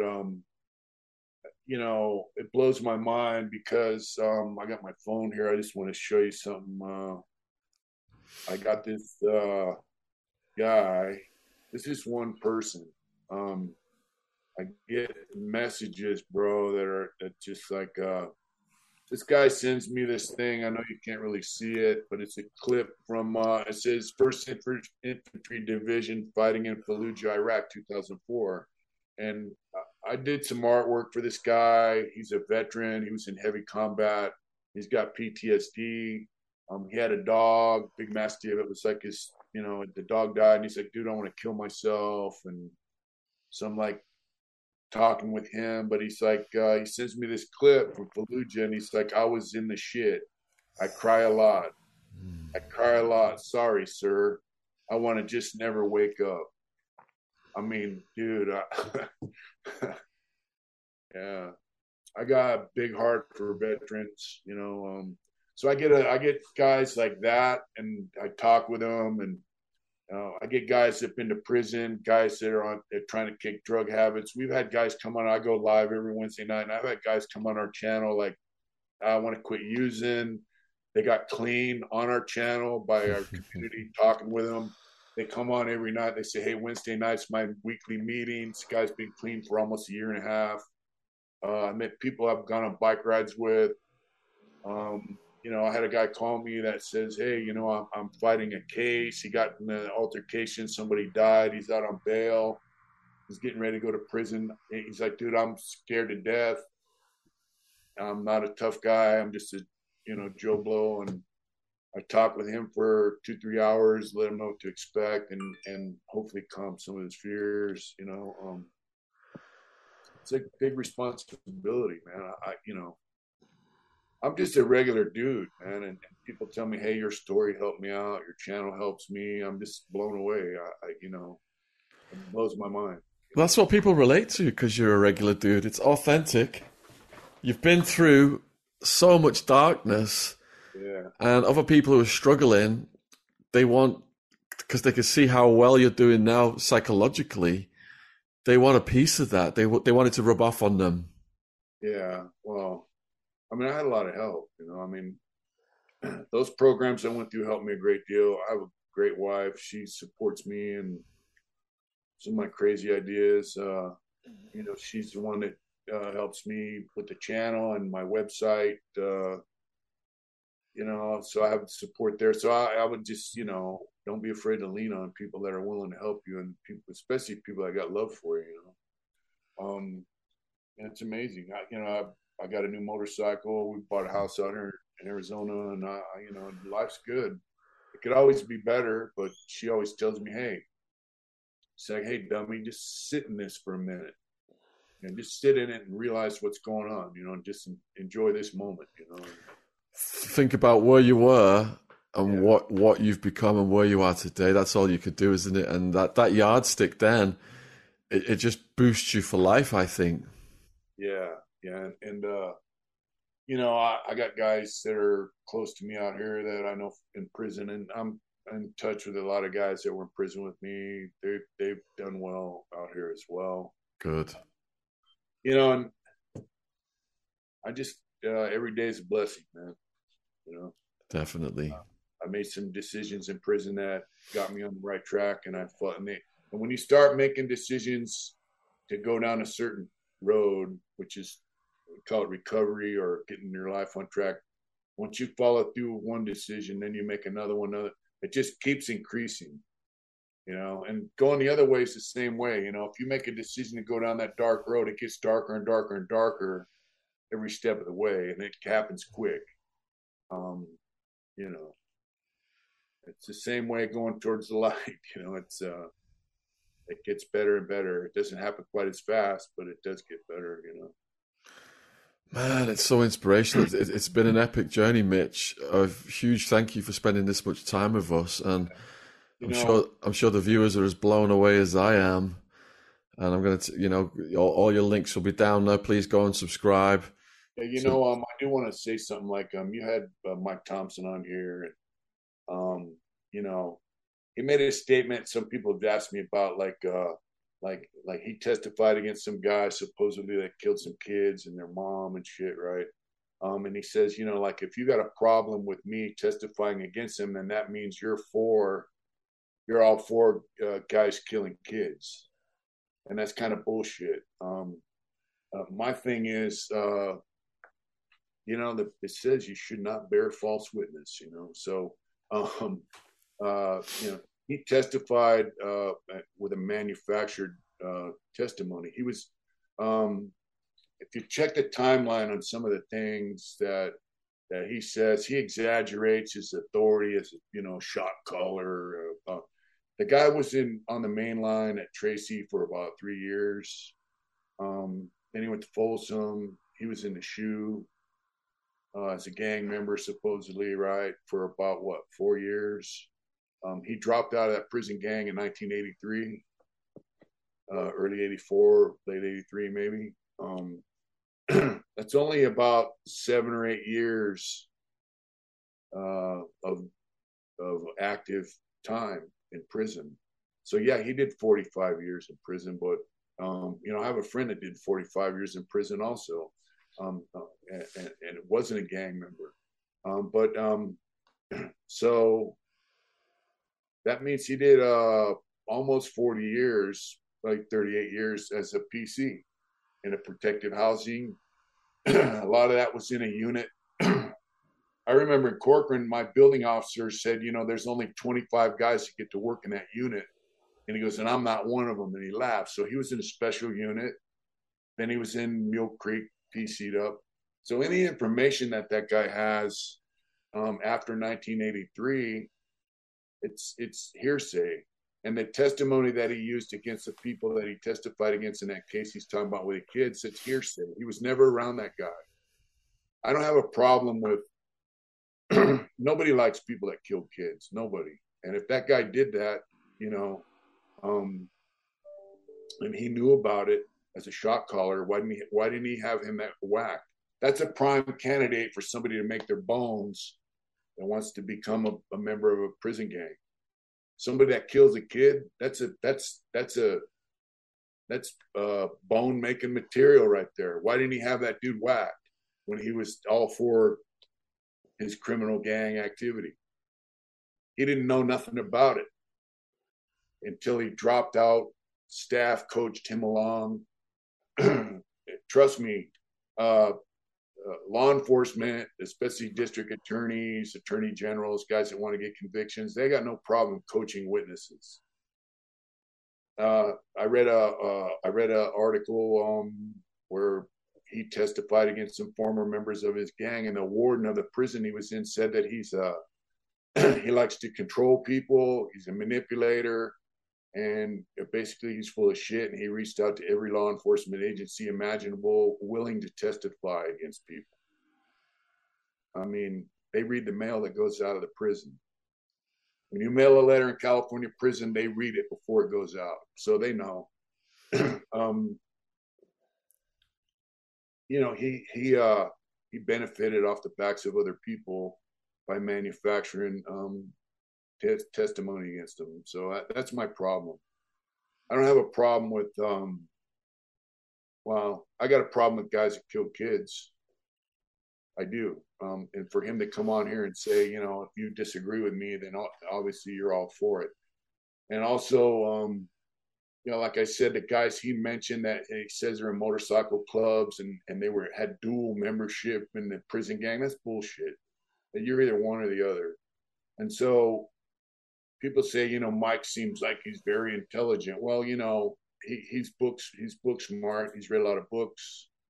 He learned a lot of big words, but he uses his intelligence to manipulate people and for his own benefit. And I don't know. I think if you're a smart guy, you should use what you know for the benefit of yourself and others, not just for your own bones, you know. The bottom line was he was in a hat with somebody. He was going to probably get whacked, and so he quit and told. If he was all against somebody getting out of prison and killing somebody's dad, that's what he said. That's why he quit, because they were going to get it. They were going to send somebody to kill some guy's dad who dropped out. Why didn't he tell staff before the guy got out and killed the guy's dad? If he was all against it, why didn't he stop it from happening by telling the fucking authorities that it was going to happen? You know, I just got issue with it, man. Guy went from being a predator, preying on his own people, to being the complete end of the spectrum, you know, an informant who ratted on his friends. So that's my issue. Yeah, he said a few things, didn't he, on one of the podcasts, and he knew you was going to do a reply, so I'm sure he'll watch this and have something to say, but he did offer to go on, have a discussion with you. Well, I think you previously said that's something you didn't want to do. No, I got no, I mean, you know, I'm friends with people that knew that guy in different places, and you know, we're all on the same page, guys. You know, and you know, if somebody listens to his shit and they benefit from it, whatever. I mean, you know, people can believe what they want to believe, but people that were in prison during that time, they know what's going on, and you know, I don't know. All right, well, let's end it on a positive note then. Of your art is available for people, is it, Mitch? Yeah, I have some stuff available. You know, we just moved, so we're kind of regrouping. But I sell prints, I sell T-shirts. This is you know, one of my shirts. We got a website, hardenedintentions.com, and I do paintings for people. Like I did a painting of that guy's dog for him. I have another guy who wants me to do a painting of his dog. A guy was involved with a dog program at Lancaster Prison. He was participating. California prisons now, they have dog programs. I don't know if you're familiar with them. But, Wild man, you know, my best friend from childhood who died last year, he said his best time in Arizona Department of Corrections was when he was in the dog program. He had a dog living with him. Yeah. He did a video about it. Yeah, so this guy, I'm going to do a painting of his dog that died. He was instrumental in helping get the dog program going at Lancaster Prison. So, you know, I do paintings for people. You know, I tattoo a little bit, and I sell shirts. And do you ship that stuff to England? Sure. We got guys over there. We got a fire department over there in London that watches my channel. I send them guys shirts, and I send stuff. I've sent stuff to Russia, France, England, Ireland, South America, a couple places. Yeah, if they pay the postage, we'll ship it. I sent a guy a hoodie to Dubai, and he paid more for. I think he paid $70 shipping to go. Yeah. And what other socials are you on other than YouTube? What's that? What other social media can people follow you on other than YouTube? Instagram, Mitch Smiley 790 on Instagram. You know, I think I have a TikTok thing. My wife posts videos once in a while, but mostly YouTube. You know, yeah, I'm available. You know, I'm just a regular guy, man. You know, I'm off parole. You know, and when I got out of prison, I tried to leave all that bullshit back there, and it's behind me, and I'm moving forward in life, and yeah, I'm available if people want to chat or people want some artwork done or whatever. I'm here. All right, fantastic. So all of Mitch's links will be in the description box below this video. Please follow through, and at the very least, subscribe to his channel. It's free. There's loads more content there, loads more stories. He interviews people, loads more details. It's endlessly fascinating. There's a lot to watch. And huge thank you to you, man, for just spending this much time with us and bringing this to the... We go live every Wednesday. It's been a pleasure. You're, you know, you've got a massive following, man. You have a pretty interesting channel. Yeah, and not just prison. You have, you know, it's pretty cool. Yeah, we have everything from UFOs to dominatrixes. Yeah, the UFO thing. I used to watch. I used to watch Ancient Aliens when I was in prison. It's pretty interesting. I used to listen to Coast to Coast. Oh yeah, me too. Art Bell. I'm a big fan of Art Bell. I was listening to my little Coast to Coast. I'm a little headset on in Sheriff Joe's jail. Got me through many a night. Coast to Coast.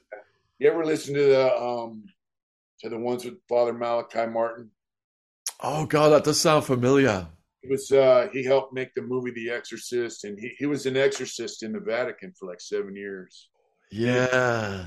Priesthood and went on this big, that's pretty interesting. If you get old issues of episodes of Art Bell with Father Malachi Martin, it's pretty interesting. I'll have to look some of that up. All right, I'm gonna end the recording. One sec. So, if you enjoy true crime books, Gadfly Press is proud to announce the publication of Son of the Cali Cartel. You may have seen the Cali Cartel as represented on Narcos. A lot of that was BS. William lays it down in this book what actually happened. The Cali Cartel, they took over from Pablo Escobar. They were the biggest cartel in the world, dealing billions and billions per year, US dollars. And the four heads out of the two most important ones were Miguel, which was William's dad, and his brother, Gilberto. When Miguel went to prison and Gilberto went to prison, William was running the cartel. Could you imagine running a multi-billion-dollar cartel? And the DEA, war on drugs, they made them public enemy number one. William got shot up in an assassination attempt in a restaurant. The book starts out with that story. His mates got murdered, and he just barely made it out alive. So if you want to check it out, it's available worldwide on Amazon as an ebook, audiobook, and paperback.